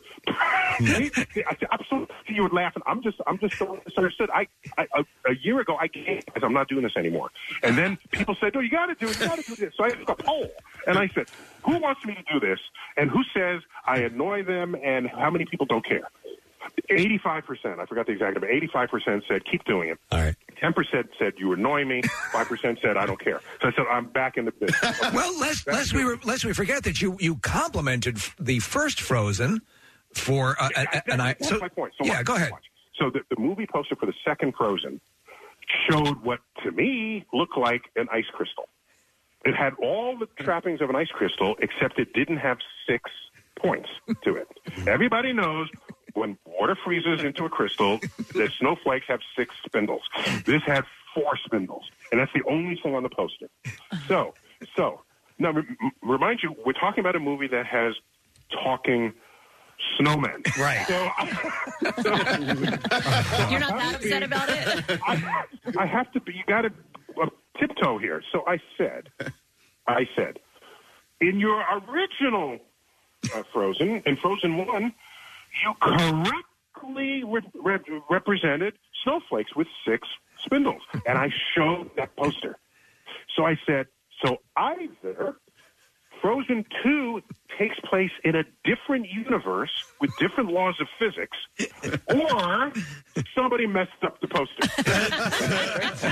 Simple as that. And people started saying back to me, but Neil, you've already accepted talking snowmen. But notice how my tweets are very carefully worded. Yes, yeah. I said, you did it right the first time. There's no excuse the second time. Right, and that was my only point. Well, Okay. and you also pointed out that there are guys who are pulling ice blocks out of water, and you were saying that they were floating at the proper height. So you're giving them props. Yep. The brilliant opening scene with the ice harvesters when they cut the ice off the lake and the big chunks of ice, and they load it onto the van, and there's Aurora Borealis in the background, and they got a fun working song that they're working to, and the ice is floating 10% out of the water, as any good ice, red-blooded ice cube should be doing. I love it. I love it. The physics on that was accurate. Yeah. Neil, before we wrap, I do want to. I want to reference one of the letters, and by the way, Neil's book is called "Letters from an Astrophysicist." It's really good. Somebody writes in and asks about IQ test. And you had a very interesting answer about people who scored. There was a study that was done of kids from a particular school that had several people that were all high IQs in the 100, I don't even know what high IQ, 150, somewhere in that range, above that. And you had pointed out you've never had your IQ tested. That's right. And that you yourself were kind of a mid-level student, I think, in high school? No, well, so the problem is that sentence is a little misleading. Okay. My grades were mid-level. Okay. But I was anything but a mid-level student in the sense that I was in the astronomy club. I had a dark room at home where I took photographs. I did research on eclipses. I went to Stonehenge in England on a scholarship to study astronomical alignments, and all of that took place outside of the classroom. So you can say I'm an average student because my grades were average, but that doesn't capture the rest of what I was doing in my life. So the problem is we cue our assessments of students based on grades. And people can be so much more complex than that. That's right. Look at people who have singing talent and musical talents and who have very strong personalities that get people to like them. They might become politicians, or there are all these things that are not encoded in the GPA. And in fact, they're also not encoded in an IQ test. Plus, because the IQ test has the word I in it, the letter I, you're thinking that is all the intelligence that could possibly be measured within you. And the IQ test, I think, is misnamed. It should just be called a test. Yeah. It's a test for some stuff about you and how did you do, all right? And, you scored high, you scored low. Oh, that's interesting. If you're now going to say that if you scored high in that test, you're going to win a Nobel Prize or you're going to transform the world, well, plenty of people have won Nobel Prizes or have transformed the world in 1,000 ways that did not score high or were not exceptional students. So the educational system, I think, needs to be broad enough. I have nothing against tests. It's the emphasis we all place on tests. By the way, I don't know how old any of y'all are, but I bet if anyone asks you, when was the last time someone wanted to know your GPA? You can't even remember. You can't even remember, right? You guys are successful radio announcers and respected by an entire community, and somehow we're going to say, oh, but you didn't get a high grade on a thing? I have to tell you this. This is the God's honest truth, and I've said this many times on the show. I have never once been asked about any education. I kid you not. If I've had an elementary school education, I don't want to diminish or diminish the importance of an education. However, you're exactly right in that.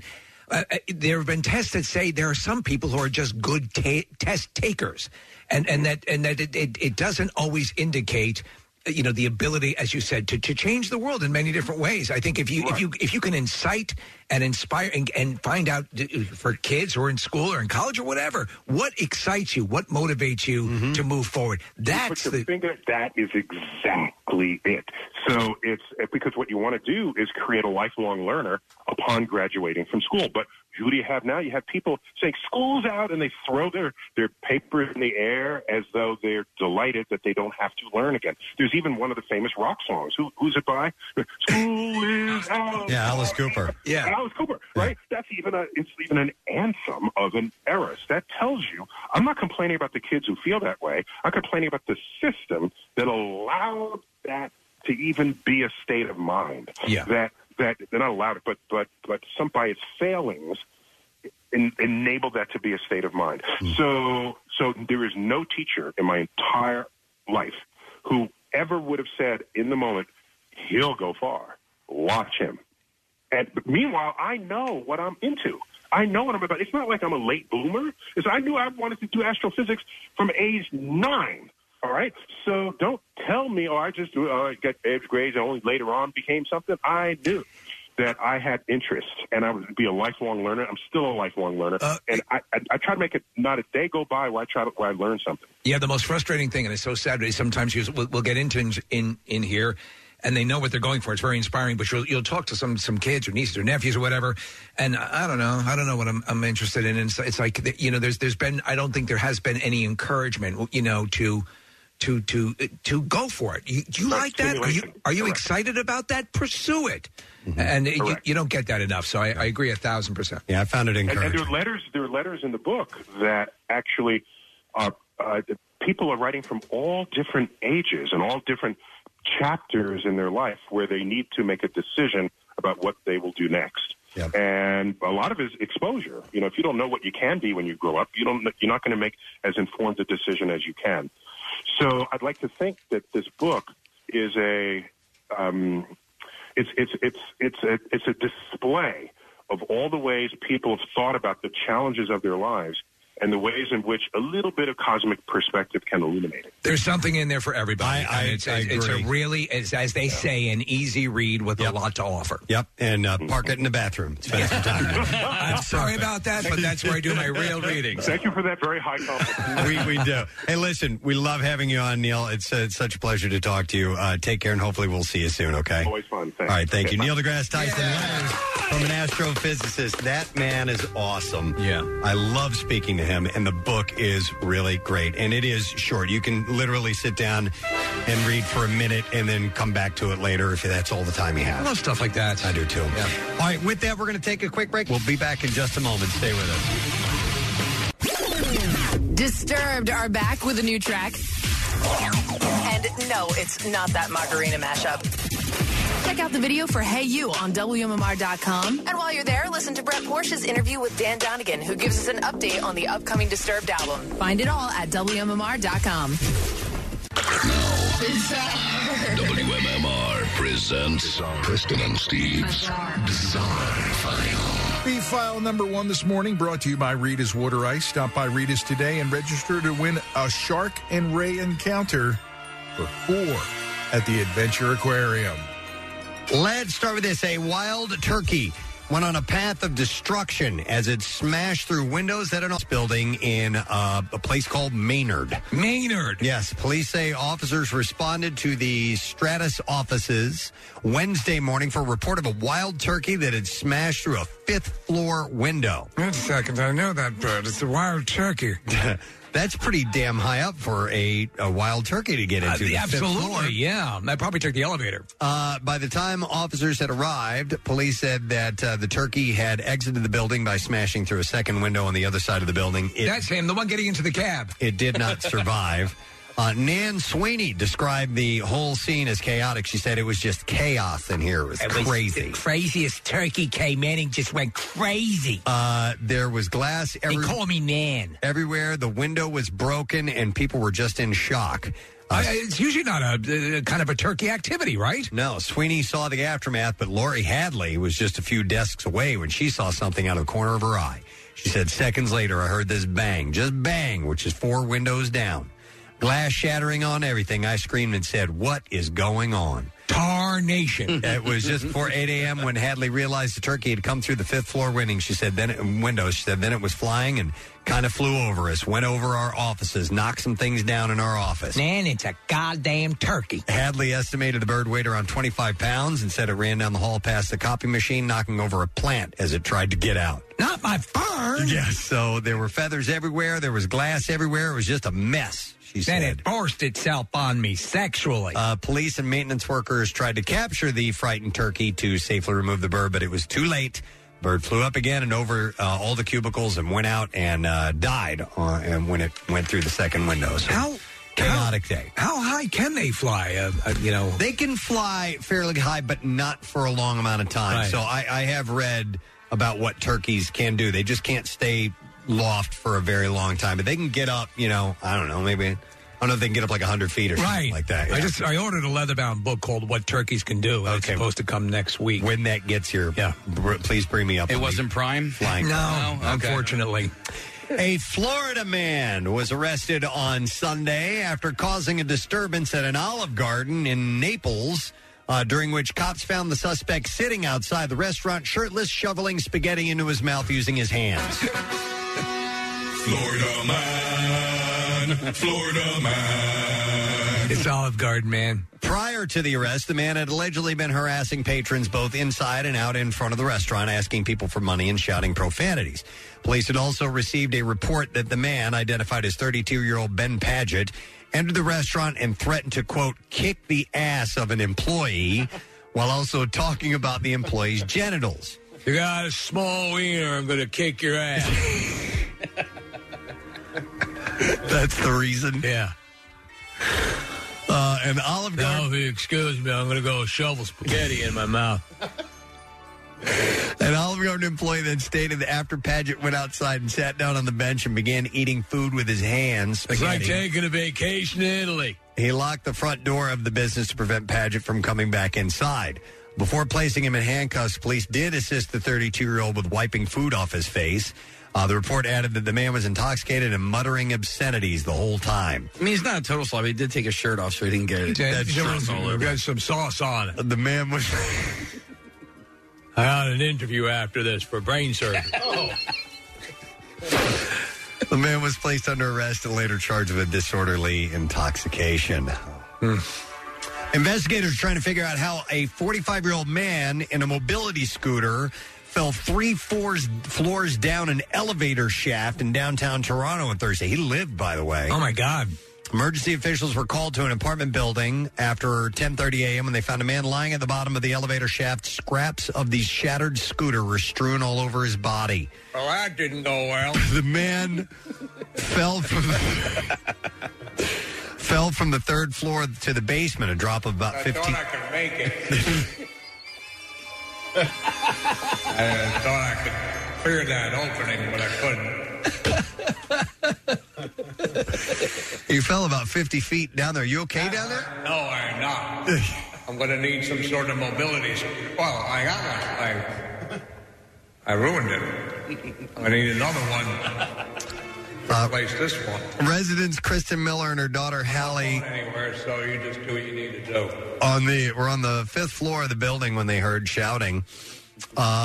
She said, I went into the hallway and I could hear yelling and screaming. I think I can do this. The two, listen to what they did, though. They blocked both elevators so that the elevator cars wouldn't crush the guy at the bottom of the shaft. I appreciate that. I'd really make a bad day worse. She said it was crushed by an elevator on top of falling 5 flights on my mobilities. She said it was really hard because my daughter and I are holding the elevator doors open, so the alarms are going off. He's screaming. His girlfriend is screaming. The man suffered a compound fracture of one of his legs and was rushed to the hospital. He was conscious the entire time. I'll never walk again, but I couldn't walk to begin with. Yeah. The Toronto Community Housing Corporation blamed the incident on vandalism that happened on the same day. So they haven't exactly explained what that means, but that's pretty messed up. Oh, man. All right, one more story, and we got to wrap it up. I have other great stories. Short one. I may not have a short one. Okay, here you go. Tell half of one. A Clarksville, Tennessee man is charged with stalking after authorities say he stalked a former classmate and made threats against her and her family. The victim filed a report stating that Samuel Ham had showed up at her job. She said she knew Ham from high school. She's 46, by the way. Is that Holiday Ham? So, the next day, she said Ham showed up at her sister's house and yelled that the woman, quote, has his powers and had cursed him for the past 2 years. And at 1:30 in the morning, she said Ham climbed on a fence and stood in her backyard with a stick. Her husband had followed Ham. I got a stick out here! She didn't know how he found her address, but said that she was in fear of her life because Ham stated that he would, quote, eat her and her family. So He's got to be hungry. It's a lot of eating. Can understand why she might be a little concerned. And there you go. That's what I have. She took his powers, Preston. All right, we got to take a break. We're going to do that very thing. We'll come back in just a moment. Make sure you stay with us. Ever wondered where to get the latest MMR gear? Maybe you should pay attention to these promos we work so hard on. I said, never mind.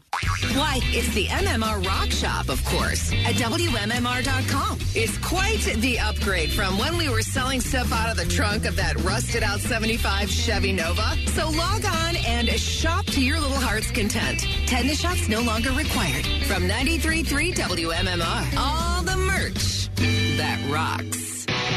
We are very excited to have our next two guests in the studio. They have been part of television shows and films that we all here love. Adore. Throughout the years. And they are going to be performing at the Bucks County Playhouse. The show is called Middletown. Couple other cool guests on or performers in that show as well, which we'll get to in a moment. But we are very excited to have in our studio today Cindy Williams and Dee Dee Kong. To the studio this morning. Good morning, ladies. Yeah, good to see you. Thanks for all those meats. No bologna, listen, baby. You certainly warrant the widest selection of meat we could provide. It's our pleasure. Preston's right, though. We're incredibly excited because we're just massive fans of, you guys, and Preston and I were chatting last night.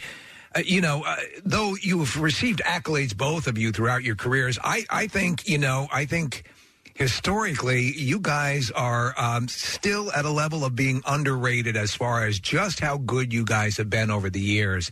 And, Preston and I were talking about American Graffiti and Cindy, seminal work and the comedy duo, you and Penny Marshall, Laverne and Shirley, Dee Dee. I was watching Grease the other night. And there are nuances and things to both your careers and performances that I think if people, take some time, will really appreciate just how damn good you are. So I said Steve, it. Dee Dee, we're going to have to buy Steve a pizza. No, but we're serious. So much of what you've done, and this is really why we get excited about guests like you two, is because we're pop culture fanatics, and it's provided so much of the fodder of what are some of our fondest memories, and that has to be cool for you. I hope it is at this point to encounter that kind of reaction. I hope that's what you're getting. A wap papaluma. That's it, a wap bamboo. too. There you go. Gosh. I could recite pretty much that entire movie and every song and act it out. It was just, I mean, would watch it over and over and over again. It's a phenomenon, really, Grease. I mean, it seems like every generation discovers it anew, you know, and it's wonderful. Really I mean, I great. kid you not, very rarely does a day go by that that one of us says something from the movie. Something. Yeah. Sings a line from a song or says something from the movie. It's got that kind of staying power. It was just on the country CMT the other night. Of course, on TMT it runs 4.5 hours because there's 44,000 commercials. But yeah, and it just it has that transcendent thing as both your libraries of work do. But I wanted to talk quickly about and mention what you're here for is this. Production of Middletown. Right. Which is Middletown, New Jersey is what it pertains to, correct? Exactly. It's about two couples who have been friends for 33 years. And what's great is Donnie Most, right? Who's so the other two, Preston, we're talking about Donnie Most and Adrian Zmed. Right. It's like a who's who. Well, my very first job in Hollywood was on Happy Days, and I played Ralph Malph's girlfriend. No way. He gave me mononucleosis. Oh, my God. For real on the show? Or for real? And I hadn't seen him for 40 years. Wait, Cindy's wondering if he gave you mono in real life or on the show. No. Oh, okay. Gives you mononucleosis. Is that when the show was one camera? Yes, it was. Okay. There must have been a kissing scene. Yeah. Yeah. Oh, my goodness. And then Adrian was in Grease, too. Yes. So I haven't seen him in 40 years either. Wow. So, and Cindy, we were at Paramount at the same time. So the four of us getting together at the first day of rehearsal, it was like a reunion. There was a old home week. Yeah, it really was. So this has to be very cool because you're and reading about, I wasn't familiar with Middletown. It's from an author, Dan Clancy is the guy's name? Right. Okay, and it's so is it you've reached that certain point in life where it described as comedic and touching and sort of here we are at this point in our life, sort of comedy drama. Would that be correct? It goes over the 33 years. They go back in time to when they first met. Okay. And it's kind of like different high points of their lives and some low points. But they're two absolutely opposite couples in terms of but they've their remained interests. But how they became friends and how first the women and then how we bring the husbands in. Right. That usually that happens a lot. Yeah. It's the women who my wife will meet people and she becomes friends and it's sort of I hope you become friends with the husband. That's exactly it. Yeah. That's what happens. But to do a new play at Bucks County is part of a tradition, that is such history there. I got to see the theater last night. It's beautiful. Yeah, it is. It's a wonderful facility. Robert Redford was there, Grace Kelly, Liza Minnelli. I mean, it's the foremost place to try out something new to bring to New York. So is that the end goal here with this or no? Well, always I live in New York, so it would be nice to just come right home, boom, boom, boom. Right. Walk to work. It's a play filled with a lot of heart and humor. To see theater like this, to see stuff like this is always cool. And people, who've never had the opportunity or never even considered it, here's a good entree. Friends that they've spent time with over the years, you can go and see something and see, because there's really nothing like it. It's really a unique experience. Yeah. Right. It's and there's something for everyone in it. Yeah. And it hits upon certain times that are iconic in in history and in that's true. America and how these couples lived through those times. It sort of reminds me, at least a tone maybe of like Same Time Next Year, or that sort of where over the course of years, even though it's a different dynamic, but visiting at different points. And that was one couple, but two couples and their relationship together. Right. Over the course, how life comes in and well, what was interesting when I read the play.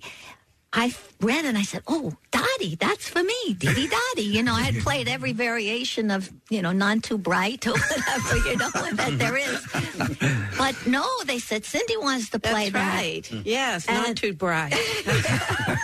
Yes, so I got the part. No, it's a great and she part. gets all the laughs. But you get to play it. Well, you know, later on. Oh yeah. We're gonna switch. Oh, do you? That's very cool. Not while we're here. Yeah. But what was interesting was that the part of Peg, which I play, is someone very introverted and needs a friend like Dottie to help her to get through certain situations that she's very shy about or fearful of, and it's been a wonderful joy for me to play something very different. That's very cool. Yeah. Very cool. Cindy, I wanted to ask you, since Dee Dee had mentioned, being on Happy Days in that very first season, how extraordinary was it that you and Penny Marshall appear on Happy Days as these characters, and all of a sudden they want to do a spin-off show?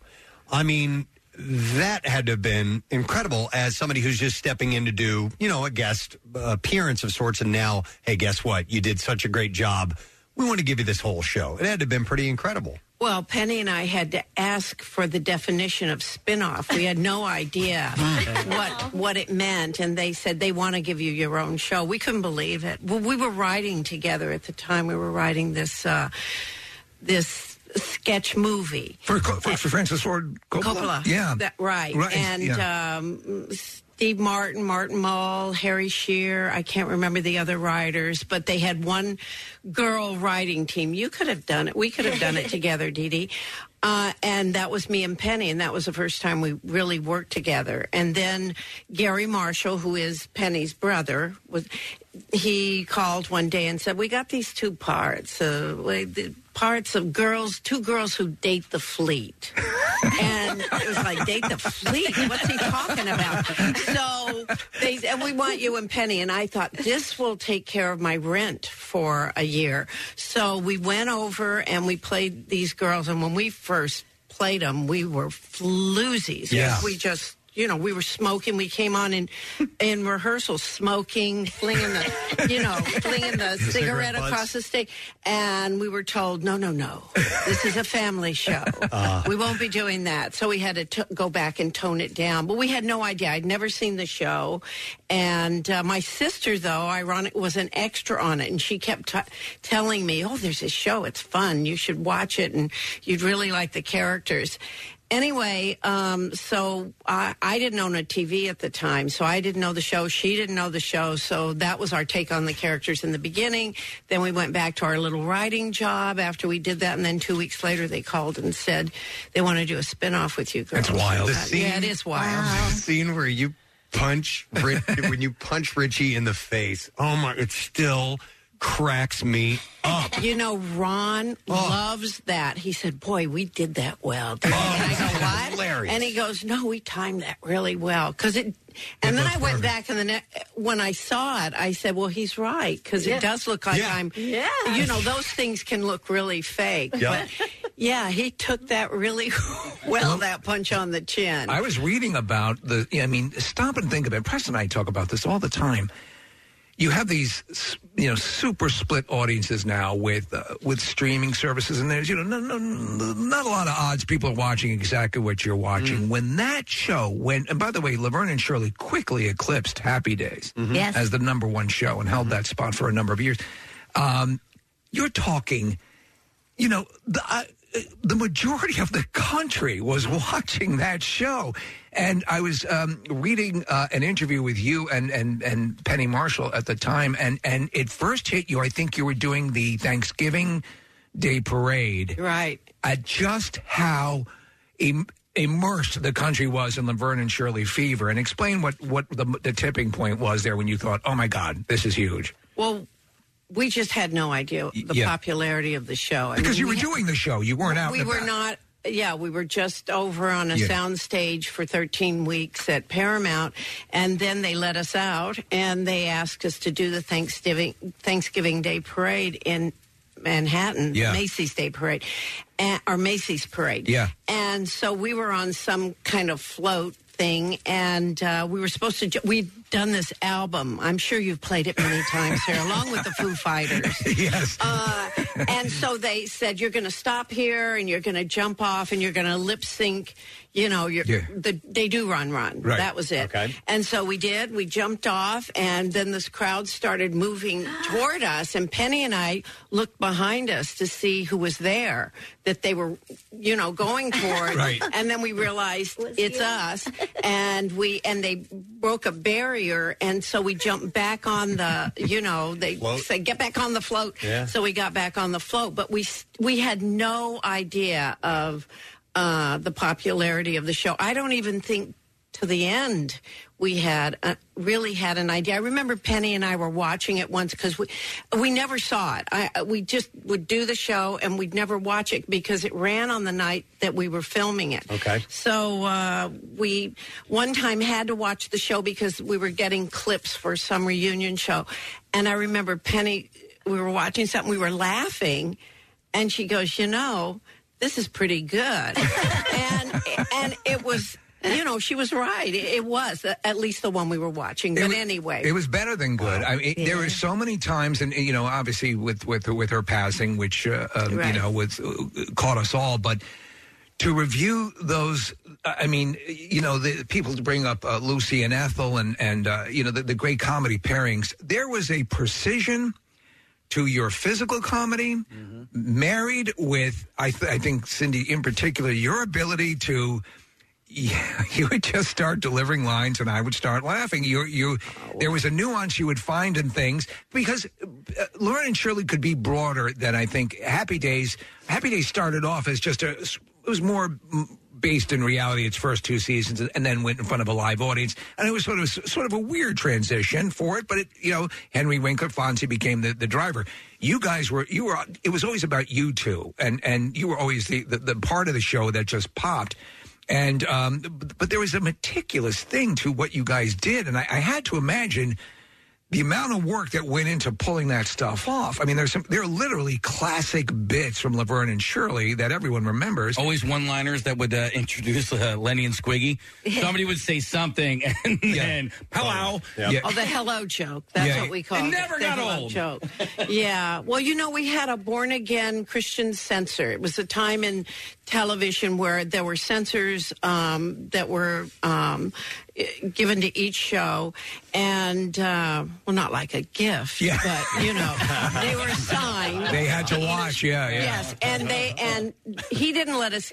Very nice guy. Didn't let us get away with anything. So we invented around it, and I think that's why the tone of the show became across the boards, because we'd really be stupid and come up with these stupid things that would make us laugh. And it was actually, in ways, it would be almost be worse than what you would have, like exactly. the Ovodio dough. Double entendre. Instead of sex. Exactly. Was we'd have to come up with, things like it's that. Wild. Yeah. Dee Dee, I wanted to ask you about playing ditzy, because you mentioned that earlier, and people can cheapen that. They can play ditzy or dumb, really, and they do the same thing when playing drunk sometimes.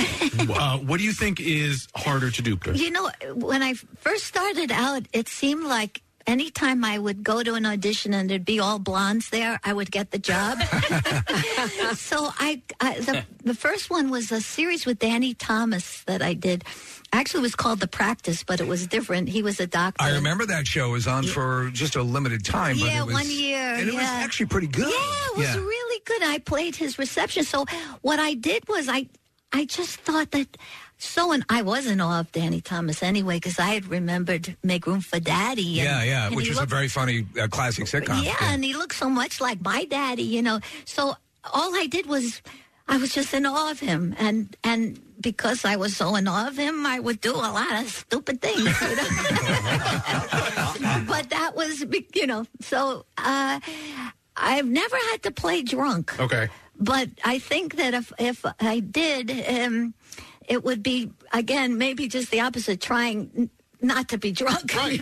Well, the first time I saw you, actually, I remember there was a movie called You Light Up My Life. Oh, yeah. And it came out, and it actually spawned the Debbie Boone song that became a big hit. Yeah. And there was a series, it was sort of serious. You're playing you were a comedian and a singer, and...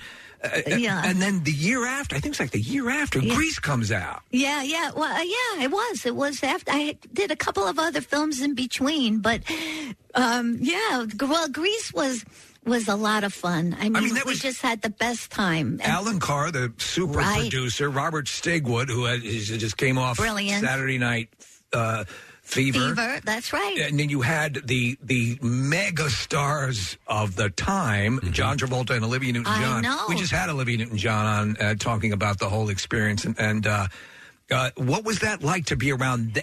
Because you don't see promotion and that Hollywood mechanism like you used to see. Well, Olivia she must have told you that she was afraid, she took a screen test with John, and there was instant chemistry between them. Right. Rocking and rolling, and had a good feeling, boom, boom, boom. So, but her first scene was with me walking onto the campus of Rydell. Yeah. And, as you said, I had done a couple of films, so I was a veteran film actress. I just began to improvise with her because she was really not focused, and her hands were shaking. And and she was a singer, yeah. Yes. Yeah, and she wasn't an actress. So I just said, so nice that you moved right next door to me, and you're from, tell me about Sydney, Australia. And anyway, she began and she played along. All of a sudden they said action, and we went into the scene, and afterwards she hugged me so tight to say thank you. This is fun, And what happened was, from that point on, we all stayed in character all day long. There was a constant improv going. As soon as we got into our makeup chairs, we had everybody called us by our characters' names. Really? Which gave us the license, because most of us were a bit older than the teenagers. Dr. Channing was older at the time? So, but then you could be, silly and horny and whatever. But I think everyone sort of gave license to that because it's part of the deal. Everyone got it because the original source material, the Grease musical, was very provocative. Oh, yeah. Yeah, right, in Chicago. In fact, here's a little tidbit. Yeah. Beauty School Dropout was the first song that Jim Jacobs and Warren Casey wrote for the musical. No kidding. And it came not from their experience in high school, but they heard on the news of a guy who had just committed murder. And they said, this guy was a beauty school dropout, and he committed murder. And they said, that's a song.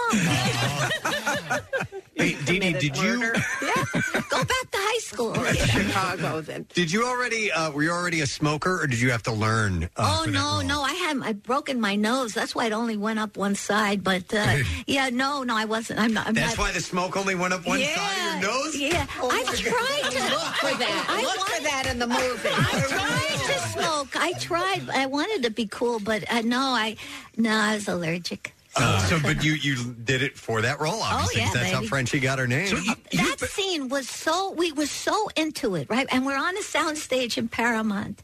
We were so into it that at one point when they took out the wine bottle, we were in a master shot. I jumped up and went and closed my bedroom door, like my mother was going. My mother was in Brooklyn, But that's how deep we were into it. You were in that the Grease sequel with Adrian Zmed, which brought us Michelle Pfeiffer as well. Oh, yes. And you were in the live Fox. You made an appearance on that, correct? Yeah. Which I thought they did a solid job with.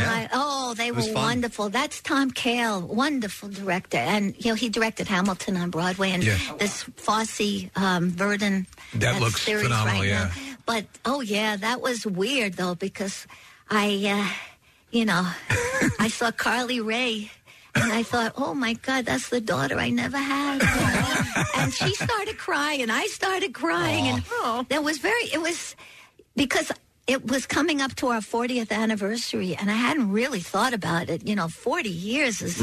It took Moses 40 years to get to the promised land. I mean, what's happening here, So and then I'm playing I'm playing the Joan Bond. It was weird. It is wild. But so that was nostalgic. And Cindy, American Graffiti, we were talking about American Graffiti, how Preston and I, we love that movie on so many levels. But one of the great aspects of that is that tying the whole movie together is Wolfman Jack, who was a legendary broadcaster. Fabulous. And the way he's portrayed in the movie and the heart and soul of that character is just for radio people, that is just, it's sort of a radio movie without being a radio movie. Well, George Lucas described it to Ron Howard and myself in the beginning as a musical. Really? Yeah. He said because the music will never stop until the source, except for I think it was 2 dramatic times when the source of the music is gone, when the car is stolen. Yeah. So the radio's gone.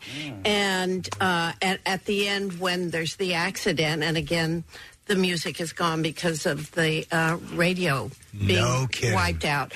So, but what you say about Wolfman, when I was in high school, I mean, you had to dare yourself to listen to him because he was so naughty. Right. I mean, that's what everybody said. And I thought, what's so naughty about this? One of the nicest people and so talented. Yeah. I mean, just so talented, could keep kind of like you fellas and ladies. Well, yeah. Just could we appreciate keep you listening. And that was, I thought that was a stroke of genius. Of many of the geniuses that George possesses, but that he described it as a musical. And if you think about it, the music in that movie was another character. And Colonel Parker wouldn't allow any of Elvis's movies. That's why Elvis Presley's music isn't in. No kidding. Right. Big mistake, because that soundtrack was huge. Yeah. Yes. Yeah. Huge. And I remember people were crying nostalgically leaving that movie, and it just affected so many people. It's a perfect movie. That whole 1970s era was really a love affair of the 1950s, if you think about it. With Happy Days and Laverne and Shirley and Grease, all of that. And I was a kid at that time, and I was way caught up in it. I remember, girls were wearing poodle skirts to school, and it really took over the nation. It was something special. It's a wild thing. Yeah. And I encourage anyone who's never seen American Graffiti. You're seeing George Lucas at the beginning of his craft, the genius, and there's no movie like it. And your performance is fantastic, and you get to ride off with Harrison Ford for a little bit. It's very cool. Yeah. Let me reset just a moment. Cindy Williams and Dee Dee Conn are here. They're performing in Middletown, which is the Bucks County Playhouse. Dee Dee, somebody texted in and wanted me to ask you about a generation of people who know you from Shiny Time Station, which I forgot. Yes. Hello, Stacey Jones speaking. Yeah. So there's a whole other generation right there, and they're growing up now. Yeah. I know that all the Thomas the Tank Engine stories is still huge. Yeah.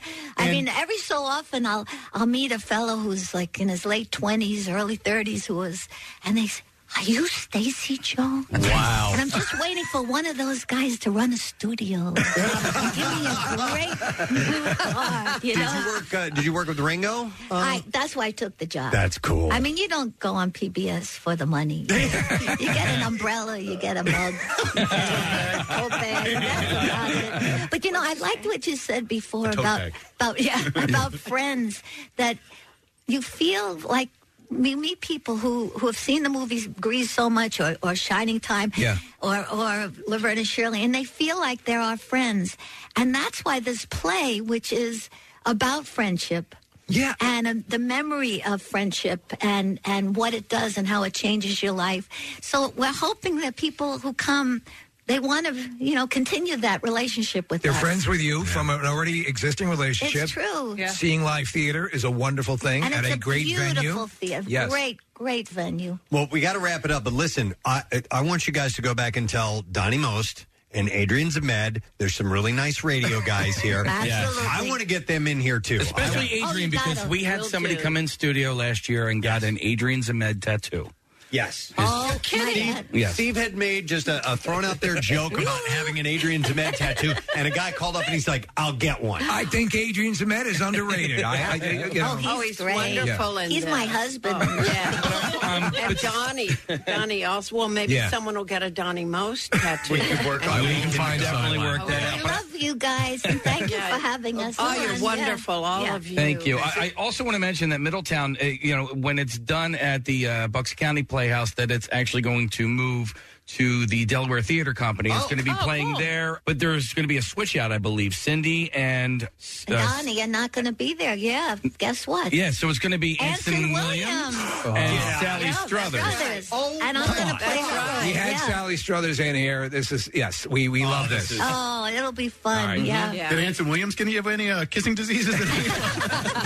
No. Say that's it. No. It turns out that entire Happy Days cast is crawling with disease. Mono. know. I can't believe that they have a storyline where I love it. All right, Ralph well, gives you. well, no. we love you, ladies. Thank you for being I here love this morning. you. Thank you so much. Cindy Williams and Dee Dee Cohen, guys.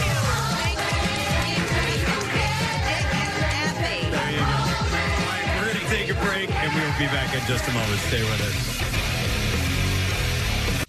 MMR spotlights the best rock in Philadelphia with Jackson's Local Shots. That's right, and this month's band is 6th Century.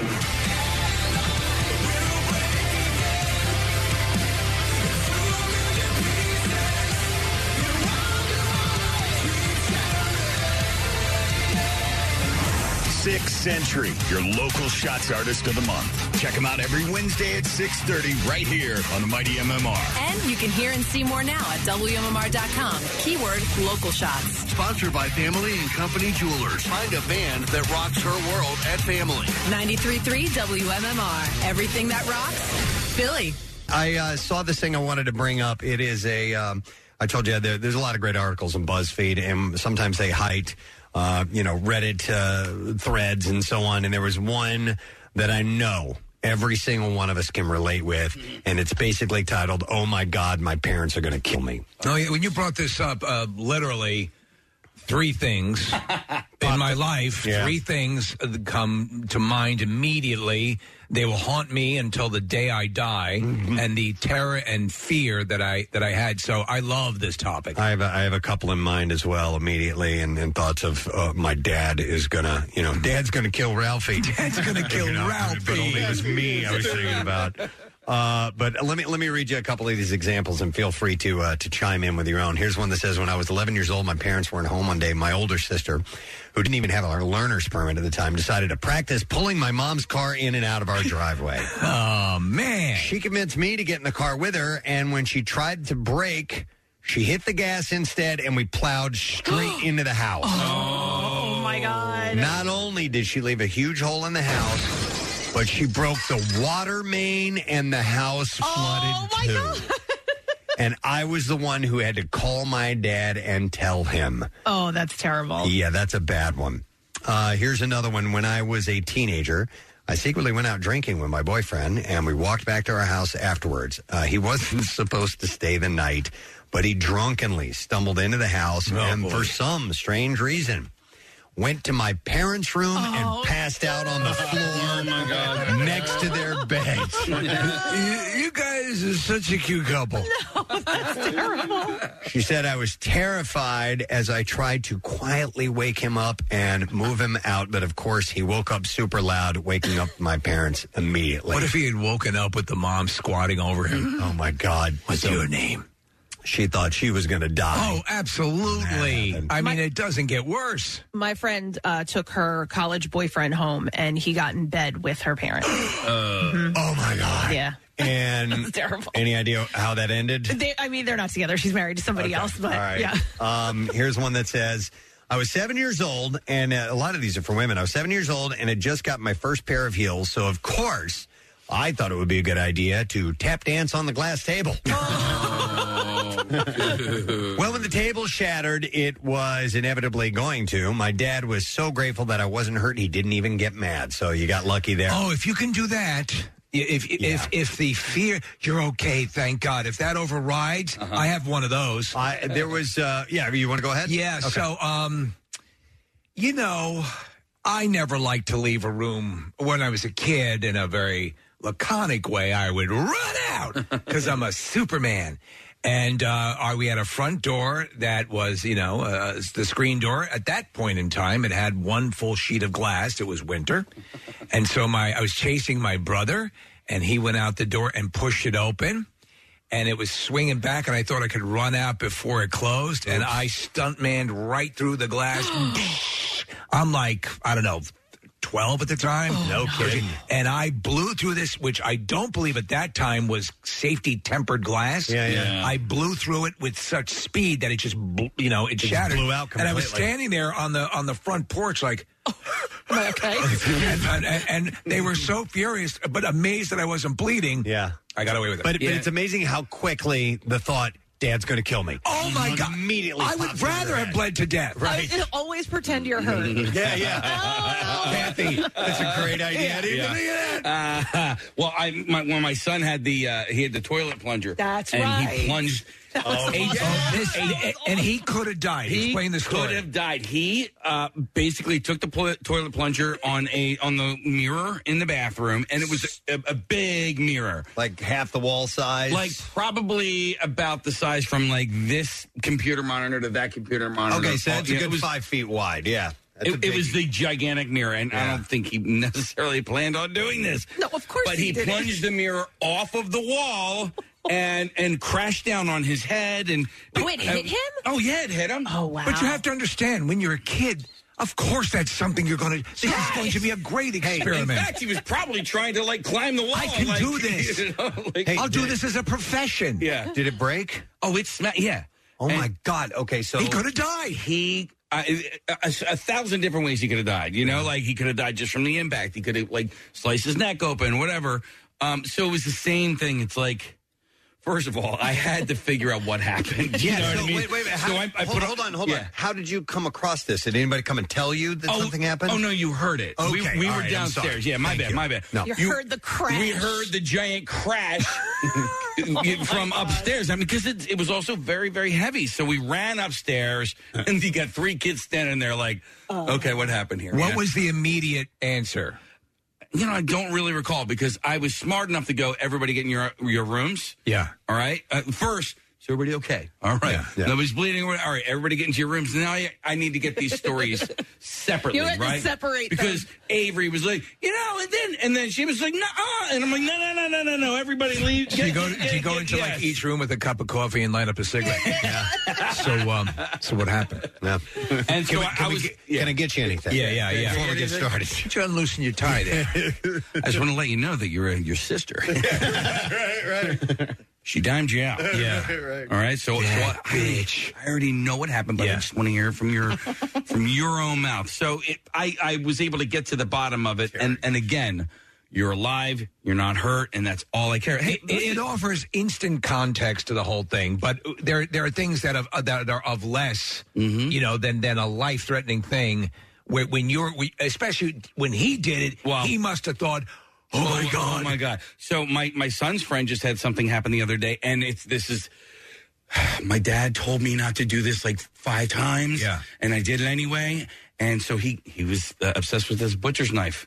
And so he took the butcher's knife and he's trying to make spears, right? And his dad already caught him, so that's how most people make their spears, with butcher knives. Well, so he's trying to sharpen his stick. He's trying to sharpen his stick. I used to make spears differently. I never used it with a knife, but and he cut his thumb and he ended up having to get taken to the emergency room. It was like 2 days ago, but what did I tell you? Well, how did you cut your thumb? I cut it on a can of soda, is what he told his dad. All right, well, where's the can? It's upstairs. So he starts going upstairs, and the kid runs right past him, runs up the stairs, throws the knife underneath the couch, and the dad's like, dude, like, I saw you. Yeah, you're exacerbating the issue. He's like, but, when you cut your thumb open, you're like, oh, my God, my dad's going to kill me. Yep. I had, and not as dramatic as that, but I remember this. And I was pre-kindergarten, so I had to have been 4 years old maybe. My dad had a motorcycle. It was a 250cc, good-sized motorcycle in the garage. And as a kid, I would climb up on that thing. I was told not to play on the motorcycle. Don't do it. Don't do it. It's a motorcycle. I know. It's the coolest thing ever. And somehow or another, I knocked that thing off its kickstand. It fell over. No. It did not land on me. Had it at 4 years old, it could have killed me. Yeah. And I just left. I just left, and I left the motorcycle there. Maybe they won't notice. That the motorcycle's on its side. Yeah. So I don't remember, because I was that young, how mad my dad got or anything like that, or how I got in trouble. I do clearly know that they knew it was me, but I thought immediately, they're going to kill me. It's exactly what I thought. There's nothing to. Honestly, you're just thinking, maybe I'll be lucky and die before they find out. Yeah. Here's another one. Then I'm going to go to some phone calls because we have a ton coming in. This says, when my sister and I were younger, we had a pet rabbit named Buster who was sadly killed by the neighbor's dogs one day and buried in a plastic bag in our garden. Well, a few years later, my sister and I got curious about Buster. We dug him up. We used my mom's good kitchen scissors to open the bag. Oh, my God. But the smell was so excruciatingly bad that we just quickly buried him again and put the scissors away. Later that night, my mom was using the scissors and trying to figure out what that awful smell was. Gross. When we came clean, she was actually smelling Buster. She was livid. She was smelling dead Buster on the scissors. Let me go to some calls. I'll get Mike, our first Mike. We got a couple of mics on the line. Hey, Mike, you're on the air. Good morning. Hey, good morning, everybody. How are you? Good. So when did you think your mom or your dad was going to kill you?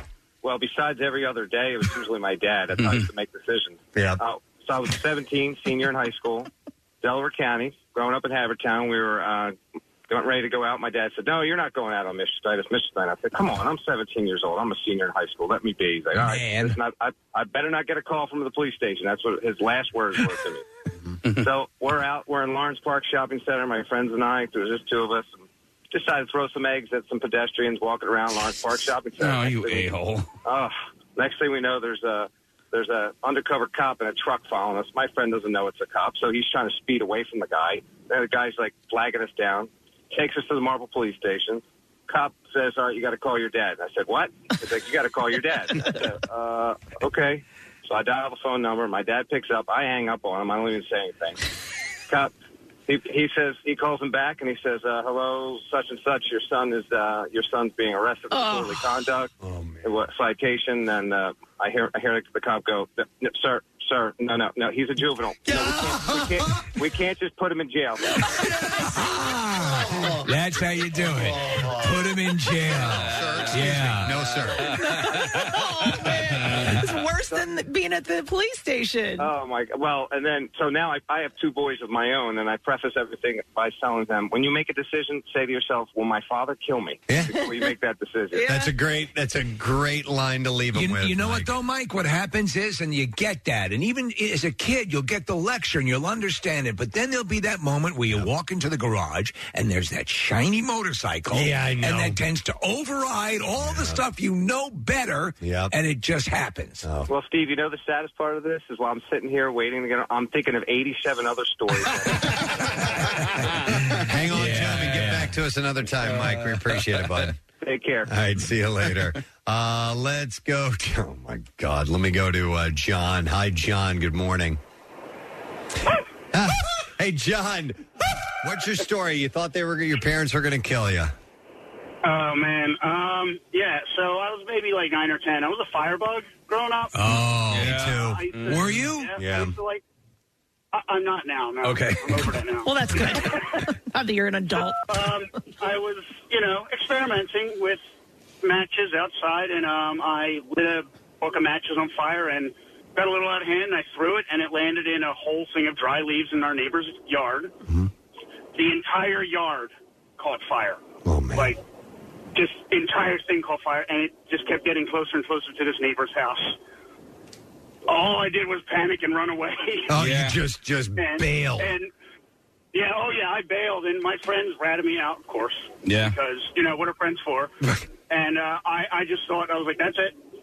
They're just going to murder me. I'm dead. Yeah. I mean, that's serious John, stuff. Question, have they told you to stop playing with matches or fire at any point? I don't think they knew. I mean, this was the first time I got caught. Okay, all right. Thankfully, because I almost burned our house down, too, by lighting a tissue on fire, and it got out of hand. I dropped it, landed on the carpet. I mean, that's bad. I'm glad that, that the house didn't burn down. And thank you, John. I appreciate it. And your parents, I'm sure, had... there was hell to pay for that, but it's exponentially worse when you've been told many times, don't do this. Well, as a young man, I'm doing, I got my Super 8 camera, and I'm going to make stop motion movies like King Kong, and I got my whole thing. I got my light, this big light that would heat up. I was making it in the living room. We had a rug in the living room. I had there was a table I was doing it on, and so I was, I would sit the thing down. It had a stand on it, but I was sitting it down like on the carpet on its stand. Yeah. Mother kept saying, "Don't do that. Don't do that. Don't put that there. Don't do that." And they were away out for the day shopping at the mall or whatever, and I did it.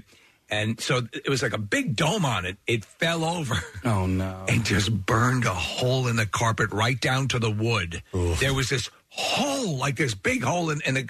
You try and cover it up? Yeah, I took a pot, mind you, I took a potted plant that was nowhere near it and sat, and the hole was about 3 feet from the wall, and just sat the potted plant there in the middle of the floor. They'll never notice. It's like there's no way they wouldn't know it happened. They found it instantly, but I was dying. Yeah, Kathy. Yes. Oh, you had your I don't know. All right, so listen, I was at my daughter's softball game. This is a long, sort of drawn-out story. There was a fire that lit up behind home plate. All right, so because there were woods behind home plate, I had to go put it out. And there were 3 kids there. And so, me and some other guy, we'd take a couple of buckets because it was next to the creek, and we just, we put the fire out. It was actually pretty decent sized. As I'm walking up, there are these 3 kids there that are looking guilty as hell. And me jokingly, I go, ooh, this one kid, this little turd, he goes, stop messing with us, and lunges at me. I was like, and there was another parent there. And I'm laughing out. I'm like, did this little kid just lunge at me? And I was only messing around. I was like, ooh, I'm fairly certain they were playing with matches back there, and that's how this fire. Did you find out that was the case? Well, no, but I was telling some other guy, I go, hey, I think they were playing with matches, and he says, dude, my friend burned his house down playing with matches. And I'm like, okay, well, I think your parents should kill you if you actually literally burned your house down if you were playing with matches. He was, and you said you had the firebug, Preston. Didn't you burn down an entire field? Yeah. We put it in, me and my buddy had to stomp it out with our feet, and we melted our shoes in the process, and I had to throw those shoes away. So anyhow, let me go over to Chuck, because he's got a story about... So I'm nervous telling this story because I was in so much trouble for so long. Yeah. Okay. I was 4 years old, and I accidentally lit my bed on fire. Oh, my God. So we lived in an apartment. My sister was in school. My dad was working. My sister and I shared a bedroom when we were little. My mom was asleep in my sister's bed, and I was sitting up in my bed reading a comic book. And it must have been a strangely cloudy day, because a cloud would go in front of the sun, and I would lose my light, and then a cloud, and then the light would come back. And then the cloud would go in front of the sun, and I'd lose the light, and the light would come back. And I thought, my dad has a Super 8 video camera, right, that had like a headlight you could put on top of it. Sure. It's the same light that gets to be 1,000 degrees. A zillion degrees, right? Yes, they're just horribly hot. So I go and I get that light, and I sit it on my bed, and when the cloud goes in front of the sun, I turn the light on. Okay. And then the cloud goes, and then I turn it off. I turn it on, I turn it off, I turn it on. And finally I turn it on, and whoosh, the sheets go up in flames. Oh, my God. Wow. My mom leaps out of her bed, out of my sister's bed, and is stomping and hitting it and pushing me out of the way and all this other stuff. And she says, and by the way, the funny part is we had matching sheets, my sister and I. They were like these brown sheets, and I destroyed them. And she says, don't ever tell your father, he will kill you. Right? Wow. We didn't tell my dad until I was in my 30s. Yeah. Did he get pissed when you said it? He, at that point, I think we were just laughing over other stuff. Yeah. And I said, Dad, didn't you ever notice that the matching sheets never matched anymore? Like when we were kids. Dude, you could have died. You could have died. Yeah, I mean, it was like a metal casing with a glass front. The thing got 1,000,000 degrees. And even though it had like a couple of like little thin bars across it, it didn't matter. It was so goddamn hot. Oh my God. Here's another quick story I'm going to read, and then I'll go to the more phone calls, Steve. But this is out of the they'll never notice category, like my potted plant. Exactly. So this is in the middle of the floor. I think your parents are going to kill you. This says my brother and I were home alone and tossing Beanie Babies to each other in the living room. Well, one happened to hit the ceiling fan, and the entire fan came crashing down. Oh, wow. We were too afraid to call our dad at work, so we called our mom, who was in another state on a business trip, and it has become the family story. The time we took out the whole ceiling fan and thought our dad would never find out. Took out the whole ceiling fan. It just disappears, and he's not going to notice. I will go to Dustin. Hi, Dustin. Good morning. Oh, look who it is. It's Preston. That's right. Hey, Dustin. What's up, buddy? So, back when I was younger, I'd say probably elementary school, I was playing, my brother and I shared a room. He's about 2 years younger than me. And he just kept, like, whining and this and that. So I went down, and I was big into wrestling, so I did, like, the ankle lock submission. And he just kept going back at it, so I kept going down. I did it, like, 2 or 3 times. Well, I'd say probably the fourth time, I did it really hard, and I cracked his ankle. Oh, you broke his ankle. Yes. So then I started crying because I was like, I am in so much crap. Like, I'm screwed. And then he was a big whiner, so my mom thought he was faking it the whole time. She made him walk the mall for a little bit. Walk it off? And his ankle was all swollen. They took him to the, I guess the doctor or the emergency room, I can't remember. And they're like, his growth plate in his ankle's fractured. I was like, I guess he wasn't faking it. Well, I heard the pop. Did it ever come back to you? Did you ever admit that you were the one who did it? She's like, you're grounded from wrestling for quite a while. Wow. But as long as that's all it is, that's it. It's those things also when you're told, as you said, Preston, time and time again, not to do it, not to do it, not to do it. There was a chair in our den. My father, it was a weird thing because he bought the chair because he liked the way it looked. It looked like a cool 60s, 70s chair. It was just, a chair that rotated, and it was like almost like a little hand holding your ass, Yeah. And it was like, so he never used it, but I sat in it all the time, and I would actually lean forward on it. It was just 4 legs sticking out at the base, and it was just a pole that went up to the bottom of the chair. And my mother kept saying, "Don't lean on that. Don't lean on that." And I would lean it forward. I was watching TV, and I'd do like these, rocking back and forth. Don't lean on it. Don't lean on it. I snapped the whole chair assembly right off the base. Yeah. And my mother goes, "Well, you're going to have to tell your dad you did that." Yeah. And so from the time I got home to school, and of course it's one of those nights where my dad's getting home later than normal. Oh, you're just stewing in it. Pissing myself. Yeah. And it was right out of A Christmas Story. And I think might have told this story before. Having dinner, and, my dad notices this dumb hand chair that's suddenly not there. Yeah. And what happened to the chair? Oh, Steve was rocking on and broke. So here's some more. And my mom did the Melinda Dillon thing from A Christmas Story. I'm like, distraction. Oh my God! Yeah. And my father looks at me like, you dumbass, and that was it. But my torture was so I'm sweating now thinking about it. I love the line, "From that day forward, things were different between my mother and I." And actually, that held true for my mom as well. Kidding. Yeah. I see the Bears are in town this weekend. right. Let me go to Derek. Hey, Derek, good morning. Hey, really sorry to bother you guys at work. It's all good, dude. So when did you think your mom or your dad were going to kill you? So I was about probably 14 at the time. My parents were out for the day. And my dad has always been a big Corvette collector. At one time, he had 4 at one time. And I decided to go into where he, quote-unquote, hid the keys and grab the keys to the 2003 50th anniversary event. Oh, okay. And I was like, I'm just going to do a quick lap around the neighborhood. Yeah. And so our neighborhood was literally like a NASCAR track. It was an oval like that. And I took it around, did like 20, 25 miles an hour. I was like, oh, that was cool. One more time. We'll do one more time. One more time.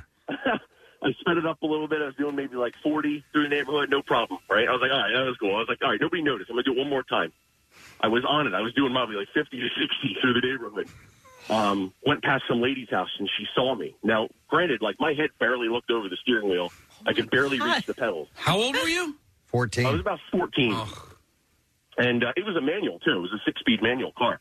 So I had a real problem with the pedals. So she followed me. She came out, pulled out of her driveway. She must have been in her driveway or something. She pulled out of her driveway, followed me back to where I live, followed down the driveway. She's like, where's your parents at? Like, I'm going to tell your parents, speeding through the neighborhood, blah, blah, blah, whatever. Oh, man. And I was like, oh, they're not home. She's like, I'm calling the police, whatever. I was like, no, don't call the cops, don't call the cops. She's like, I'm going to call them.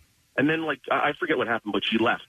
You must have been like, I'm going to have to kill this chick. Yeah, right? Yeah, exactly. I'm going to have to kill her. I'm, like, hiding in my room, looking out the front window, waiting for the cops to show up and stuff. And, like, for hours, I was just sitting in my room, looking at the driveway, waiting for the cops to come. And it never came. I was like, cool. My parents came home. I was like, oh, maybe I'm in the clear. Maybe she was, like, empty threat. So the next day, I think it was a Saturday, she showed up at my doorstep. And she was like, I just want to let you know your son took the Corvette out and was speeding through the neighborhood. She was telling my mom. Well, my mom immediately grabbed the hairdryer cord and started chasing me around the house with the hairdryer. Oh, my God. Okay. Trying to beat the snot out of me. Yeah. But, so that was it. Nothing really came of it. What about Dad, though, Derek? What about Dad? It was his vet. Here's the funny thing, right? So my dad and I always had a great relationship. A couple days later, of course, he was disappointed in front of Mom and whatnot.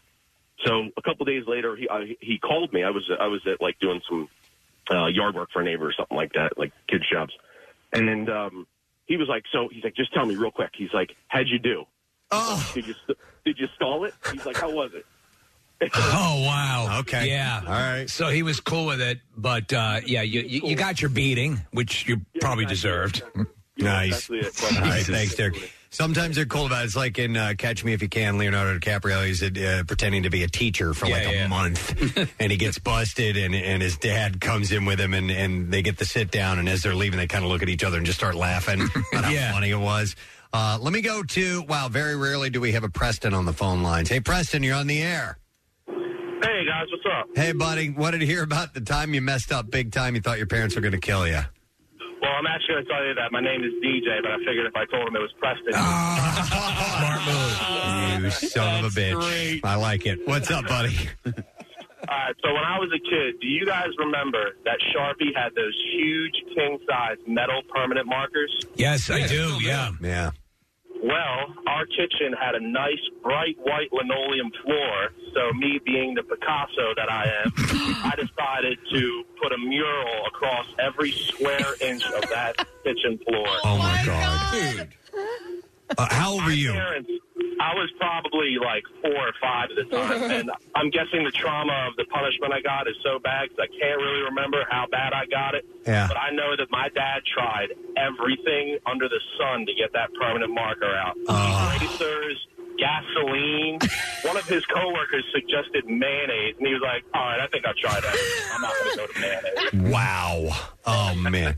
And I'm sure this is still a family story to this day. Oh, yeah. Every time, like, we just redid our kitchen, they're like, yep, last time we had to redo the floors when you decided to come. I love it. Thanks, man. Appreciate it. Thank you. You guys rock. I want to read a couple more of those. Here's one that says, I was 14 years old playing with some dry ice, trying to carbonate lemonade in a thermos. I left the top open a little bit to let the air out, but not enough. After a loud, deafening explosion, our ears were ringing, and we could see the cap of the thermos embedded in our ceiling. My mom and dad were glad I wasn't hurt, but I wasn't allowed to play with dry ice anymore. After that, they put dry ice in and put a cap on it, and that expands. Oh, my God. Wow. You can, you start to talk, any of these stories just tacitly, I feel the angst and anxiety. And, how many, I've been an adult for quite a while now, but you just revert to that kid terror. Mm-hmm. Here's another great one. My house growing up was on a hill with a steep sloped driveway. And one day I decided to ride down it in a computer chair that had wheels on it. Well, the ride down was fun until I hit the spot where the driveway met the road and one of the chairs completely broke off. So this isn't the only thing that happens. Is I panicked. I quickly returned the chair to the computer room. I propped it up on the broken leg, hoping no one would notice. No one did. Till my stepdad took a seat in it, and the chair completely collapsed beneath him. Yeah. Now, sometimes you try to sell that. Hey, what'd you do? Yeah, exactly. Exactly. Wow. All right, let me see. What'd you do? I will. I got Mike R. on the line. Hey, Mike, you're on the air. Good morning. How you doing? You guys rock. Thank you. What's up, Mike? So I was probably about 11 years old, and I grew up in the Midwest. Things were a little different. I'm probably about 40 now. So me and my friend went through my dad's closet, and he had a bunch of guns in there and stuff, and we find a canister of fine black gunpowder. Oh, my God. We decide that'll be fun to play with. Right. Of course.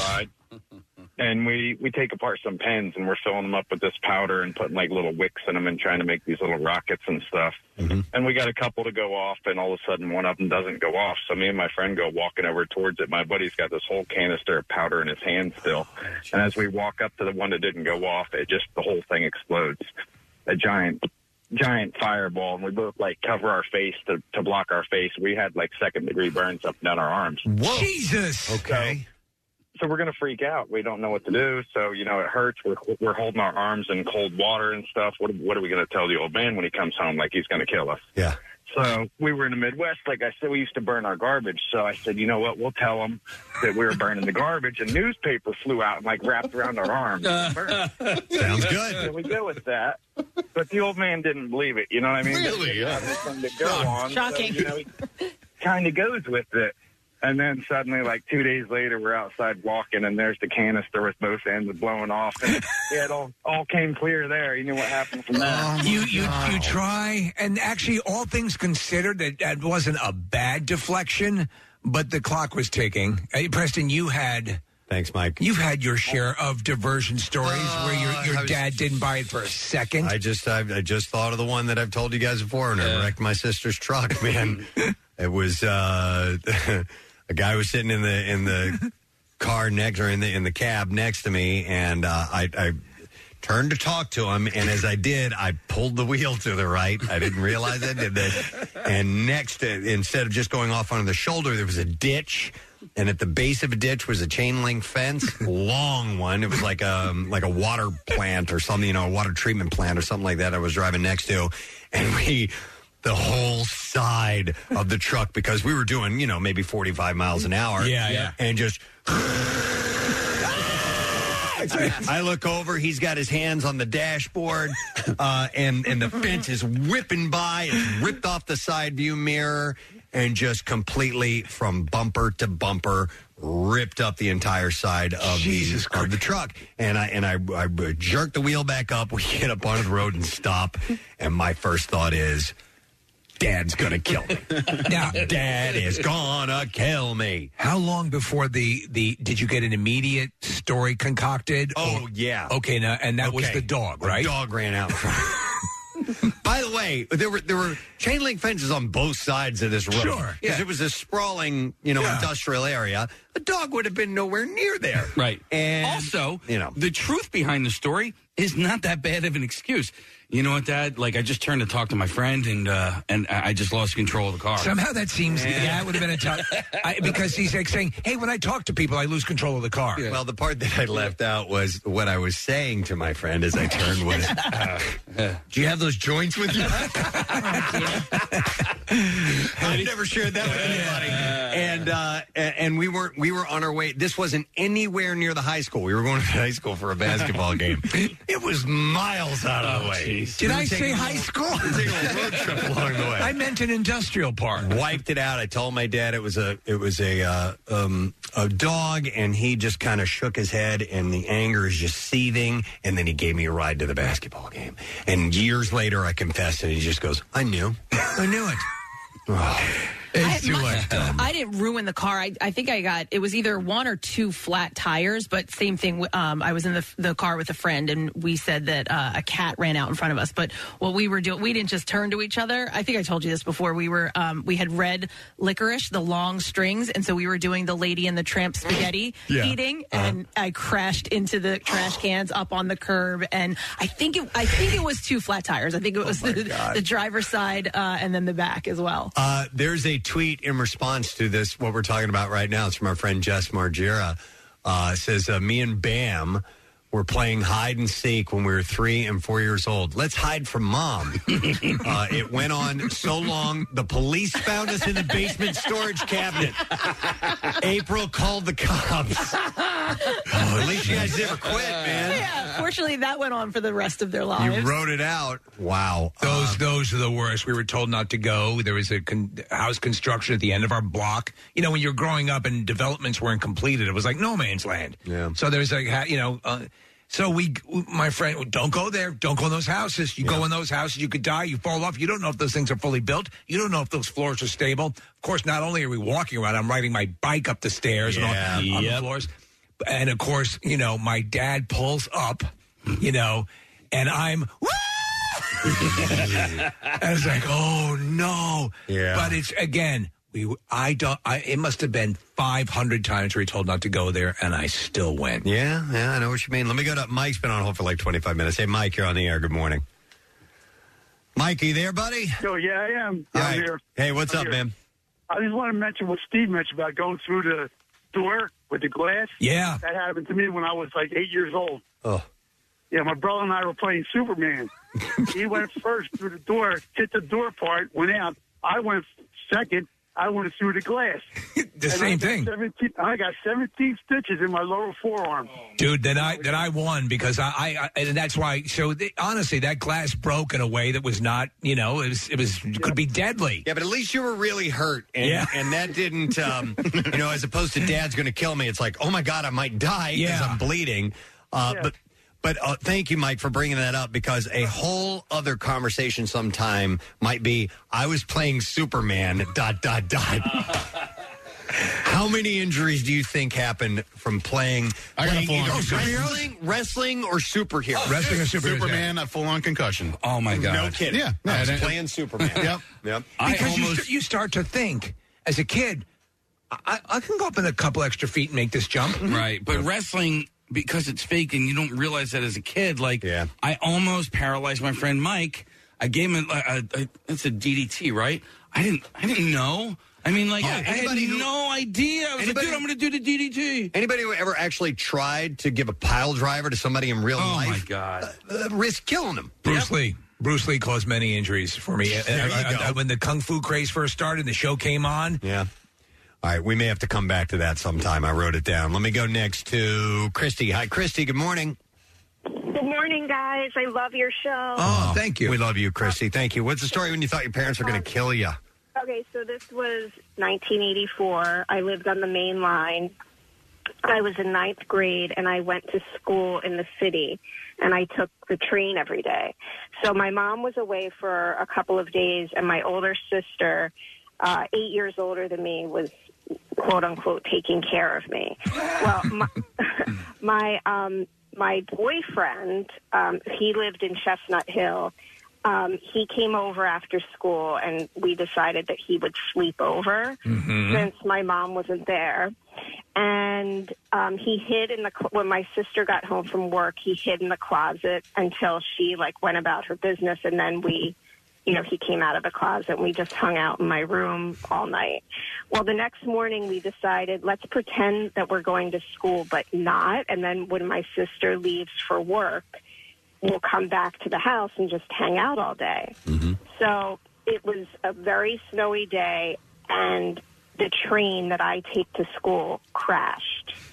And they took all of the people that were injured to the Bryn Mawr Hospital. So my sister heard this. My mom heard this. They called the school. I wasn't there. Oh, no. They called the house. I didn't answer. They called my neighbor. My neighbor came over and knocked on the door. She's like, Christy, everybody's looking for you. The train crashed. What are the freaking odds? Oh, yeah. What are the freaking odds? Train you would have been on, yeah. Now, but that wasn't, the other part of the story was that the boyfriend slept over. Yeah. Yeah, no, we know that part, yeah. And here we are sitting eating cereal on a snowy day watching cartoons. And I was like, oh, my God, I'm in so much trouble. And my mother used to have this saying. She used to say, you can't snow the snowman. And she said, you can't snow the snowman. I know that there's more to this story, and I'm going to get to the bottom of it. And it was that the boyfriend slept over. I don't even know if she ever found out. Well, but the fact you were alive, you weren't in it, for a good portion of that, they're thinking you're buried under rubble or something after a train crash. Panicking. Yeah, they're panicking. So, although your parents might say something like, I wish you'd die. No, yeah. I thought you were dead. I'm going to kill you. Yeah, you're going to wish you were dead. Yeah. I seriously, I feel nauseous just even thinking about it. That's a classic. There's a classic Laurel and Hardy movie called Sons of the Desert where they say they're going to go for physical therapy and they're going to go do this, and what they're really doing is they're going off to a convention with all their rowdy, lodge mates, and the ship that they were supposed to be on that took them to this place, it sinks unbeknownst to them. So the wives are like, they're looking in the newspaper and they're home, and so we couldn't help but notice that the ship you were on sank. We swam. We ship hiked. You ship hiked? I love it. All right, well, it's happened to all of us. If you've got kids, it's going to happen to them most likely. So just a heads up on that, and thanks for sharing the stories. We got to take a break. We're going to do that very thing. We'll come back in a moment, and we'll have some Bizarre File stories. This is enough for the Bizarre File, but we got more on the way. We'll return in just a little bit. Stay with us. Love Preston and Steve and WMMR? Check out WMMR.com for more of everything that rocks. The most hated jeweler in America makes it so easy to get engaged. Meet the beautiful, classy, and brilliant Krista. She's Steven's most loved engagement ring and will dazzle. She takes the stress and guesswork out of finding the perfect ring. A bright white, high-quality, round, brilliant diamond in a classic solitaire setting. Meet Krista today, starting at under $700. Online at IHateStevenSinger.com or at the other corner of 8th and Walnut by appointment only. Free shipping and interest-free financing. It's so easy. Steven Singer Jewelers. That's IHateStevenSinger.com. Now, back with more of the Preston and Steve Show podcast. WMMR presents Preston and Steve's Bizarre File. The B-File sponsored by Jersey Mike's. Download the Jersey Mike's app and earn rewards towards free subs. Well, I have to lead with a story that has the words tornado of poop. Tornado poop. Yes. I'm all ears. A tornado of poop hit residents in Massachusetts last week after an underground blockage caused raw sewage to wildly expel from toilets. 4 homes in Melrose, a city about 10 miles north of Boston, experienced a storm which began Thursday morning. Oh, my God! Silvana Ortiz, a resident, said, I was getting ready for work, and then I heard a bubble. Oh, no. It was a crazy scene. It literally spun and flowed out. The woman captured the moment. A tornado of poop started forming and started spewing out. She got it on video. Shows a dark, murky liquid bursting from the toilet bowl at her home on Brazil Street. It's like a poop geyser. She said the unsanitary experience destroyed everything, including her wedding dress, floors, walls, and entire bathroom. She keeps her wedding dress in her bathroom? She said it's going to cost about $8,000 to rid her home of the sewage. She also said it took the city of Melrose a full day to respond when she requested assistance about the incident. She said, I don't know what's more disgusting, the feces in my living room or the way the city is responding to it. The feces in the living room.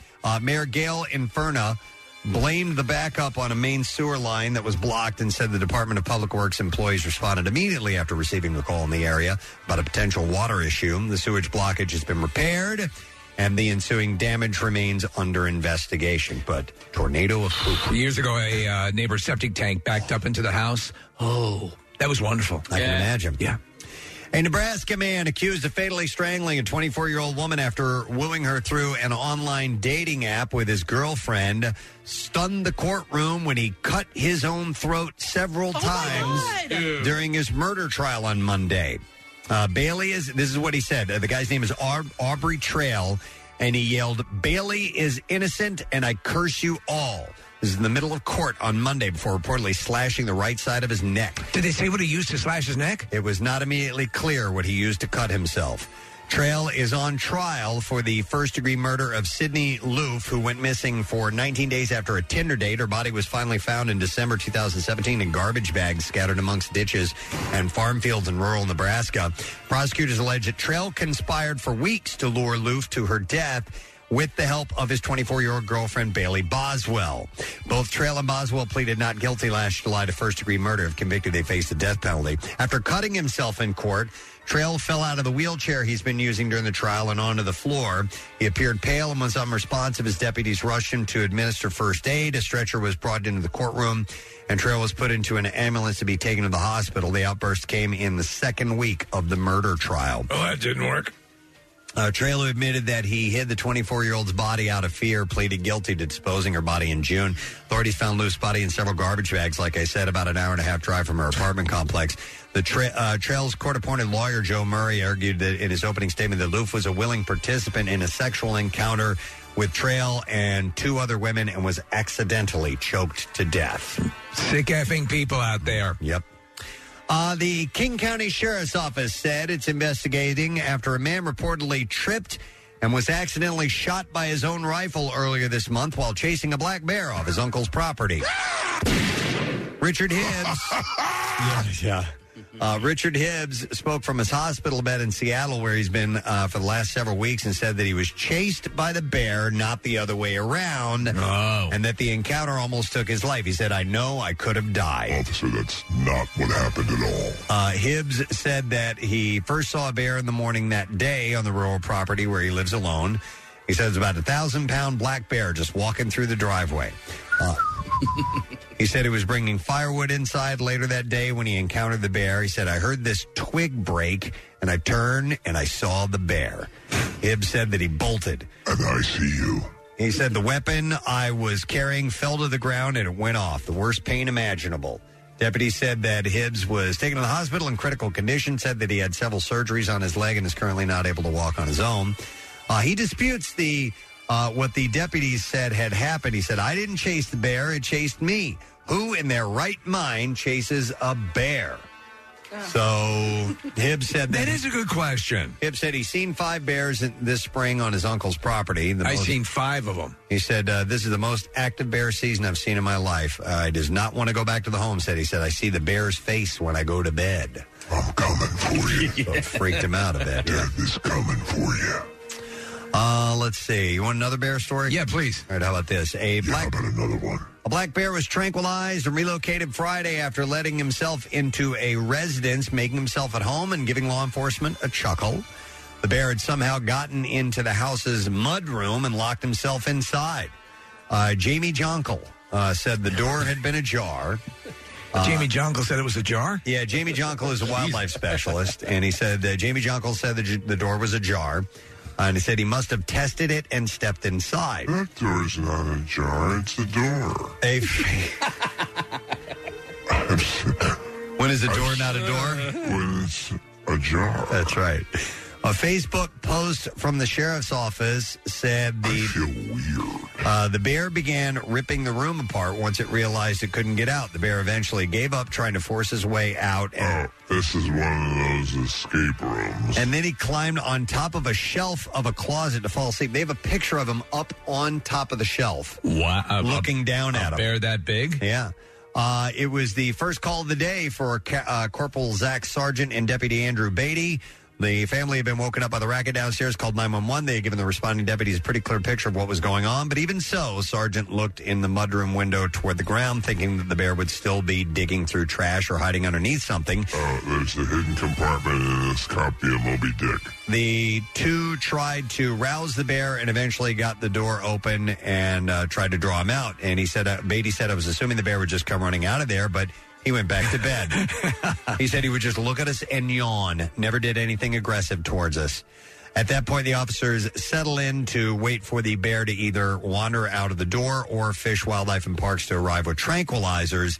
And they did, and they shot and tranquilized the bear.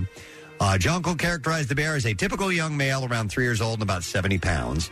The bear was relocated to the foothills of the Mission Mountains northeast of Missoula. Thank you, Jamie Jonkel. Yeah, there you go. That is what I have in the bizarre file this morning. Be back in a moment. Stay with us. Stream WMMR anywhere you have an internet connection. Listen on our mobile app or go to WMMR.com. It's kind of self-explanatory after that. Podcasts? Oh, yeah. MMR's got them. There's the Fun Size and Bizarre File editions, along with Preston and Steve full show podcasts, plus the MM Archives podcast and more. Click podcasts on WMMR.com. Now back with more of the Preston and Steve Show podcast. The trash business is a gold mine. 93.3 WMMR with Preston and Steve's Hollywood Trash. Oh, we're going to take out the trash and then a visit from Dave Attell on MMR. What's going on this morning, Steve? Well, as we were just talking about Ariana Grande thinking she got a tattoo with the name of her newest album, 7 Rings, written in Japanese, but finding out it actually says Japanese barbecue. Regardless, Grande says she's going to follow the Japanese quote on her ribs, which she just learned actually says smelly cooter fart. Oh, my God. Oh, my God. Whoa. Yeah. Ace Frehley accusing Gene Simmons of once groping his wife years ago. Frehley says he was so furious when he found out that he could barely stay aroused during a groupie orgy. Oh. Oh, my God. And finally, Charles Dion McDowell. This is the criminal who became a viral sensation for having a ridiculously wide neck. Is back behind bars after his bail was revoked. McDowell has been ordered to appear before a judge in a suit and is making plans to use a seatbelt as a bow tie. Did you see this guy? No, who's this? So this is the guy. It was kind of, this guy. Look at the neck on this dude. Yeah, it's massive. It's wider than his head. Wow. He's ready to go. Yes. He's on the phone line, and he's going to be in town. He and Jeff Ross. Who is he that I am speaking of? Ladies and gentlemen, one of our favorites, David Tell. On the phone. Hey, Dave. Guys, how are you? What's up? We are great, man. We're doing well. Just trying to make our way through the week. Where are you right now?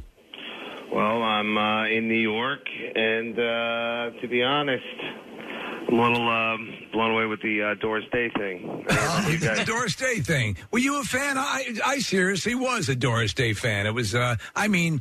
Not only was I a fan, I think I'm the youngest fan. And I'm 54 years old. No, it's true. But there was a time, man. I even remember the Doris Day TV show, but I like the 4:30 movie growing up in New York. They'd have all those Rock Hudson, Doris Day movies, and because kind of like something you got used to. So, but at 97, it's not as if it wasn't expected. What a life! Yeah, it's pretty amazing. So, yeah. And speaking of old, me and Jeff, the two guys, we will be at the Borgata, and it's a big holiday weekend, so we added a show. Nice. We had sold out a show, and we said, hey, you know what? Let's add a show. Nice. And that way we can, beat the traffic. It's all about beating the traffic. You get to that point in entertainment, and you got to play the traffic right. Well, this is great because fans of the Bumping Mics show on Netflix, and listen, you guys obviously you're great together. It's a lot of fun. A lot of fun. The Borgata is perfect for comedy. So, and you guys, you must be having a blast doing this. And here's the beauty of it. My friend goes, "Hey, I want to come to the show," and I'm like, well, why aren't you? And they're like, there's no hotel rooms in Atlantic City. I go, hey, whatever happened to sleeping in your car? Huh? Haven't you ever been to Atlantic City? Exactly. That's the only way you know your car will be there, if you sleep in it. Good point. Hey, I saw a pic of you and Bert Kreischer and Gilbert Gottfried together. I guess Bert's got a cooking show. You guys are on there together? Yes. Yeah, that's that Bert is so funny. He's such a good guy. Yep. He reminds me a lot of myself when I was a lot younger with a liver that worked. He really knows how to drink, this kid. Oh, my God. God. Yeah. It was me and Gilbert, and Bert is kind of like trying to do this, like, I guess you could call it like like a galloping gourmet, John Ramsay kind of thing where he kind of cooks and talks at the same time. So it was fun, but he's not that great a cook, No, but he does. The show is good because he is at home in the kitchen. What he's exactly doing there, no one knows. But it is good, and it's a good. There's something very relaxing about it. Gilbert is so great. And he's so it's funny because when he comes in and does the show here, he comes in and he's very, very quiet, sedate. The second, the on-air lights come on, boom, he's Gilbert. Is that your experience with him when you do shows with him?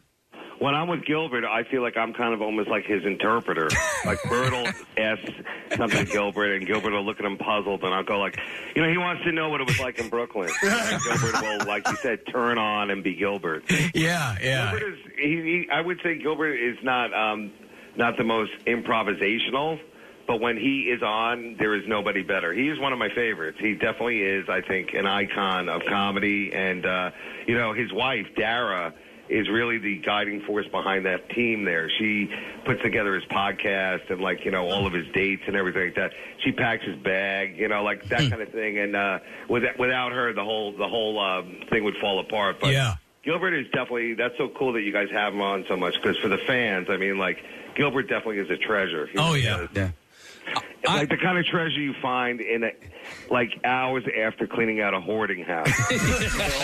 That's what Gilbert got, that kind of treasure. Choices that you find like a rare coin. You're like, whoa, an Indian head. Like awesome. The dead woman's been taken out. Yeah, the 30 dead cats. Yeah, just like a fish tank, nothing in it, horrible things. And then there's Gilbert Godfrey. Oh, my God. I love how generous you are, and I'm not just talking about with your money and things like that. My time. Don't forget my time. Time. That's what I was going to talk about. You're super generous with you know how many bad screenplays I've listened to over the years? Yeah. Like a friend who's like, I'm just going to light a joint and then I just want to read you something. And it's always like a screenplay. It's never like a quick joke or anything. Right. It's a long, whatever, Mueller report. I'm like, what? The Mueller report you get right. Like just a couple of pages, all right? Like 200 or 300 pages, man. But I also know I loved how generous you are with the stage time, because I watched Bumping Mics, and I'm telling you, you could have just been the only person on the stage and killed. But I guess you're just such a fan of comedy and these other comedians that you work with that you purposely are taking a back seat to give them the spotlight, and I love that about you. Well, here's the cool thing about working with Jeff is Jeff knows everybody, and Jeff also, the one thing that we both love is that we want it to be fun for the crowd. Yeah. Any comics we bring up, and especially ourselves, we love the kind of spontaneity of it. Like you guys, you roll with the guests, and that's really what makes it special, and the audience loves it. And that's the same thing with the Bumping Mic thing. It's whoever is in the room is on the show, whether they know it or not. And when Jeff's around, it definitely is we get some A-listers. We get his whole family will be there. I mean, so there's a lot of people to play with. So it's always fun to do that. And the fact that the director, Andrew, he totally got it right away. He's like, this is as important part of it as any joke. And that's the cool thing that we do, because we do that when we're doing it for ourselves, just fun, quick shows, or a long show. We love to have other people on stage with us. And that's, I think what the best part about comedy is that it is that flexible, that you can really take it that way. And a lot of people do it. Not people are as good at it as Jeff is. And Jeff is really good. I mean, he's trained from, I'll say it, decades of roasting. I mean, he is great with regular people anywhere, everywhere, all the time. He can do it. And I have that kind of same skill, from doing the Insomniac show and just selling shoes, so I know how to talk to people, but, not every comic can do it. A lot of them are kind of shut down, Well, you know what it is? It's a throwback to, and I love this, the older style of variety show, Carson in the early days, and that sort of where just people would show up, you'd panel, they'd hang out. Hey, how would this guest jibe with this guy? And you just throw it out there, and every time you watch the show, people just love it.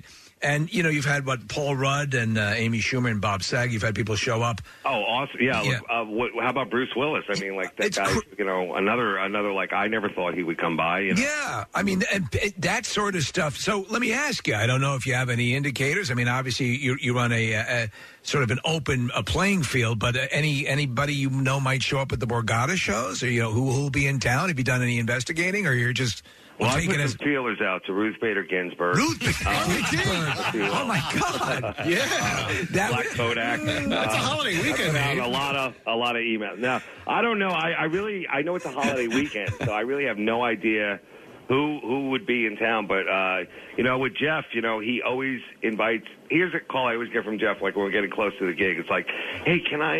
You're not using your comps, are you? Because I have 4 cousins and an Instagram celebrity that I really want to get in the show. I'm like, oh, sure, go ahead. Yeah, that kind of thing. So we never know. And the Borgata is a really cool room. It really is. I think every comic loves the fact that it's it's its own entity. I mean, you guys have been there a million times. Yeah. It really is a great place to do, just straight up stand up. And from Seinfeld to us, everybody definitely likes to go to the everybody just loves the crowd because you get like the best of the best. You get the Jersey, you get the South Philly. You might even get a few interlopers in from Maryland. You never know. Hey, listen, if you score Ruth Bader Ginsburg, that's that'll be great. That'll make the papers. And you know what? I will say, I also go on the road alone. Like this weekend, I'll be in Albany, and there are some times when I'm on the road alone, and I'm like, I wish Jeff was here, because I'm sure the crowd feels the same way. But I'd be like, it'll be cool to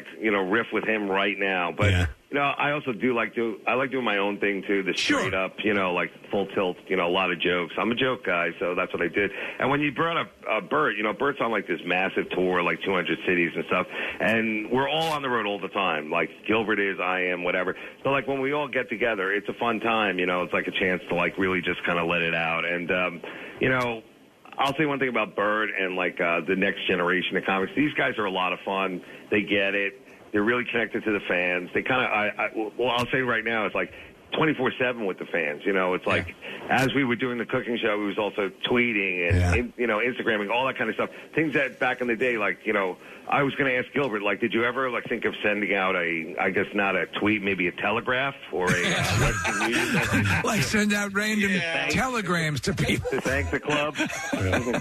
Oh my God, like Pony Express. Yeah, you see a lot of those guys. Their stars are definitely rising, and they're going from playing clubs and now they're doing theaters and stuff like that. And I love how you can play so many different types of rooms, and it doesn't necessarily change your act one bit. I saw you at the Wilbur up in Boston. I've seen you another at great Helium. theater. Yeah. And so I wanted to let you know. I wasn't sure if you were aware of this, but Preston Steve probably won't bring this up. But they're being awarded next month for the National Association of Broadcasters for their efforts for the Camp Out for Hunger. And so you came out and did our comedy show this past year, and I wanted to let you know about the totals this past year. With your help, Dave, we raised over 1.8 million pounds of food and almost $200,000. And wow. And we really wanted to thank you because you offered to headline that comedy night on Monday night. Like we didn't even have to come to you. You came to us, and we really appreciate that. Yep. Can I say one thing? I've done a lot of benefits, but that one to me is the most organic, and I know that one is overused, that word, but it's so organic where people pull up, they bring the food, they get to hang out, they see you guys on the mic, there's, things going on, and then there's a show. To me, it seems like that's how they all should be. It's exciting. I think it's really exciting. Oh, that's all. I mean, honestly, to Casey's point, But there were so many good comics. Voss was there. What's his name? Joe was there, too, right? Yeah, you brought Louis Katz? Louis Katz. There were so many good comics there, but what I was going to say is, like, I wonder how much money they would have raised if I didn't go on. More money. No, man, you tell me. He's going to hit the $1 million mark if he just stayed in the car. You're self-deprecating, which is a trait we all love, but you're definitely a major attraction. And I wanted to ask you about. I know your desire, and you talk about the comedians, and the various generations, about your Mount Rushmore of comedians. That's a good. Yeah. And who's ending up on that right now for you? That's a tough one because a living or dead. I mean, you pick it. You pick it. Well, the dead ones are always the ones that I feel like need the most credit. But I feel like it's ad nauseam that I talk about it. But like Patrice, Mitch Hedberg, and Geraldo were the three that I did know. And I always think that they're kind of like in the comedy world, they're well known, and then like on the outskirts of the comedy world, like the, I guess you could say the next level. Few people know of them, and like they should really check them out. I think you're right. Greg Giraldo, getting him on the show here was great. That the times he came in, he's like you're a comedian's comedian. I mean, the wealth of sharp material and observational stuff, and it's just it even still blows my mind to think that he's not around because you look at Jeff is obviously the roast master, but when Giraldo would get onto a roast, he would say things. Oh, yeah. It was a knife fight. I mean, like, there was no holding back. There was definitely a few years where it was like Jeff and Lisa Lampanelli and Greg where it was like, everybody was throwing in. There was no pulling of punches. I mean, that was a different time. You could really look back on the un-PC-ness of that. And the one thing about Jeff, he's fearless, and I really do give it to him because I do work with a filter. I've said this on radio. I've said it's like, I work with a filter. I get it now. Like, it's like for me, it's like, hide the joke, hide what you're really talking about, like if it's politics or whatever. Try and make it more like where it's something about else, and like a Twilight Zone. It's like, oh, that was about the Cold War. I didn't know that. I thought it was, something like that. So I try and do that. It's kind of like I guess you could say it's more of a psych out on myself. But with Jeff, he'll just blurt it out. It doesn't even have to be a joke. He'll get it out. It's always like the elephant in the room. He wants to get it out, and then he'll talk about it. And I really do applaud that, especially for guys who've been doing it this long, like us. For him to go like, it's ridiculous. Funny is funny. That's what he thinks. Yeah. And I agree with him that everybody should be able to take a punch. Yeah. And that the fun of it is that these are just jokes, and that everybody at the end they might groan or whatever, but they had a good time, and they know they did. And that's really what it should be. I guess the younger generation, they overthink, or they've been taught that like certain things are taboo and all that kind of stuff. Good for them, but I don't see them having such a great time. Listen, I know green tea right now talking about the keto diet with a total stranger. So, to me, that's not a great time either. I know that the big immortal names like Carlin and Pryor and so forth on the Mount Rushmore deserve to be there. For me, I would say Sam Kinison. Yeah. I would put Bill Hicks up there. Carlin, who I am, like a huge fan of, because he's kind of like the George Washington of like the new, I guess you could say the new comic. But like the people that I would want to see, the people I've seen, and the people I'd like to see would be Sam Kinison. It would be, of course, Rodney Dangerfield again. I'd love to see him again. He was the most giving to all the comics. He really was the one who like started a bunch of careers, helped people along, really enjoyed his success. And, like, there's very few people that I think really do success well. One of them is Ron White. He's a great guy. Oh, yeah. On and off the stage, he's a lot of fun. He's super funny. And, like, he'll roll into, like, the Comedy Store in L.A. and just do a set. He will not – he doesn't care. He's a comic. It's not like it doesn't have to be a big theatrical production. He's like, I just want to do a set, and I'll just roll up. But you said Patrice O'Neill, and, dude, he was one of the most naturally funny guys I've ever experienced. He would have a load of fun with all the hypocrisy now, because that was his big thing. Is just like, that's not true and that wouldn't happen. And he loved to call people on that. Yeah. He was spot really on. Have a field day. Yeah, or may I say a buffet of great time. Who's the guy? Who's the guy who doesn't get mentioned? And I don't know if you're a fan, but Jackie Vernon. Do you remember Jackie Vernon? Yes, I do. But I can't say a bit of his. But I would say that definitely is like 3 generations of comics before me, if not more. Those are the guys who their road was the Borscht Belt. Go to the mountains and all those kind of gigs. So I give it up to those guys too. They really did that was really the wilds of comedy.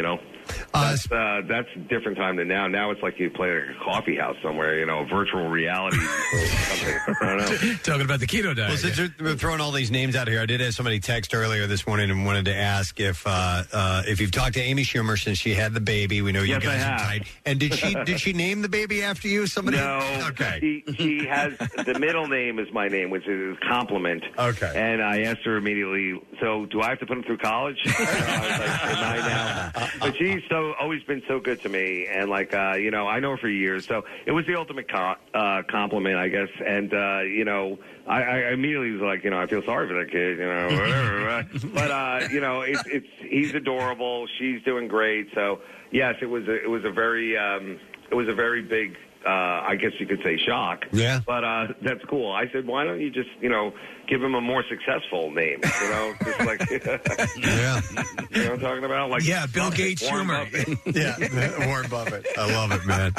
Well, listen, so 2 shows, both of these are being filmed for Bumping Mics? No, we won't be filming. Okay. I'm telling you right Just now, we having won't fun. be filming. We're on the road now. Like, a lot of it is like just, Jeff and I, we both go do different things. Jeff has another show that's coming out on Netflix this August, the Historical Roast, where they dress up in as historical costumes. Oh, love it. And do it. So wow. And that's I would say that this is the what would I say? This is like the final Avengers movie in the roasting franchise there. Okay. But he's excited about it. I've heard about it. I haven't seen it yet, but I know it's going to be hilarious. So check that out. All right. We will be working on our stuff, but not really much taping. But like I said, you never know what's going to happen.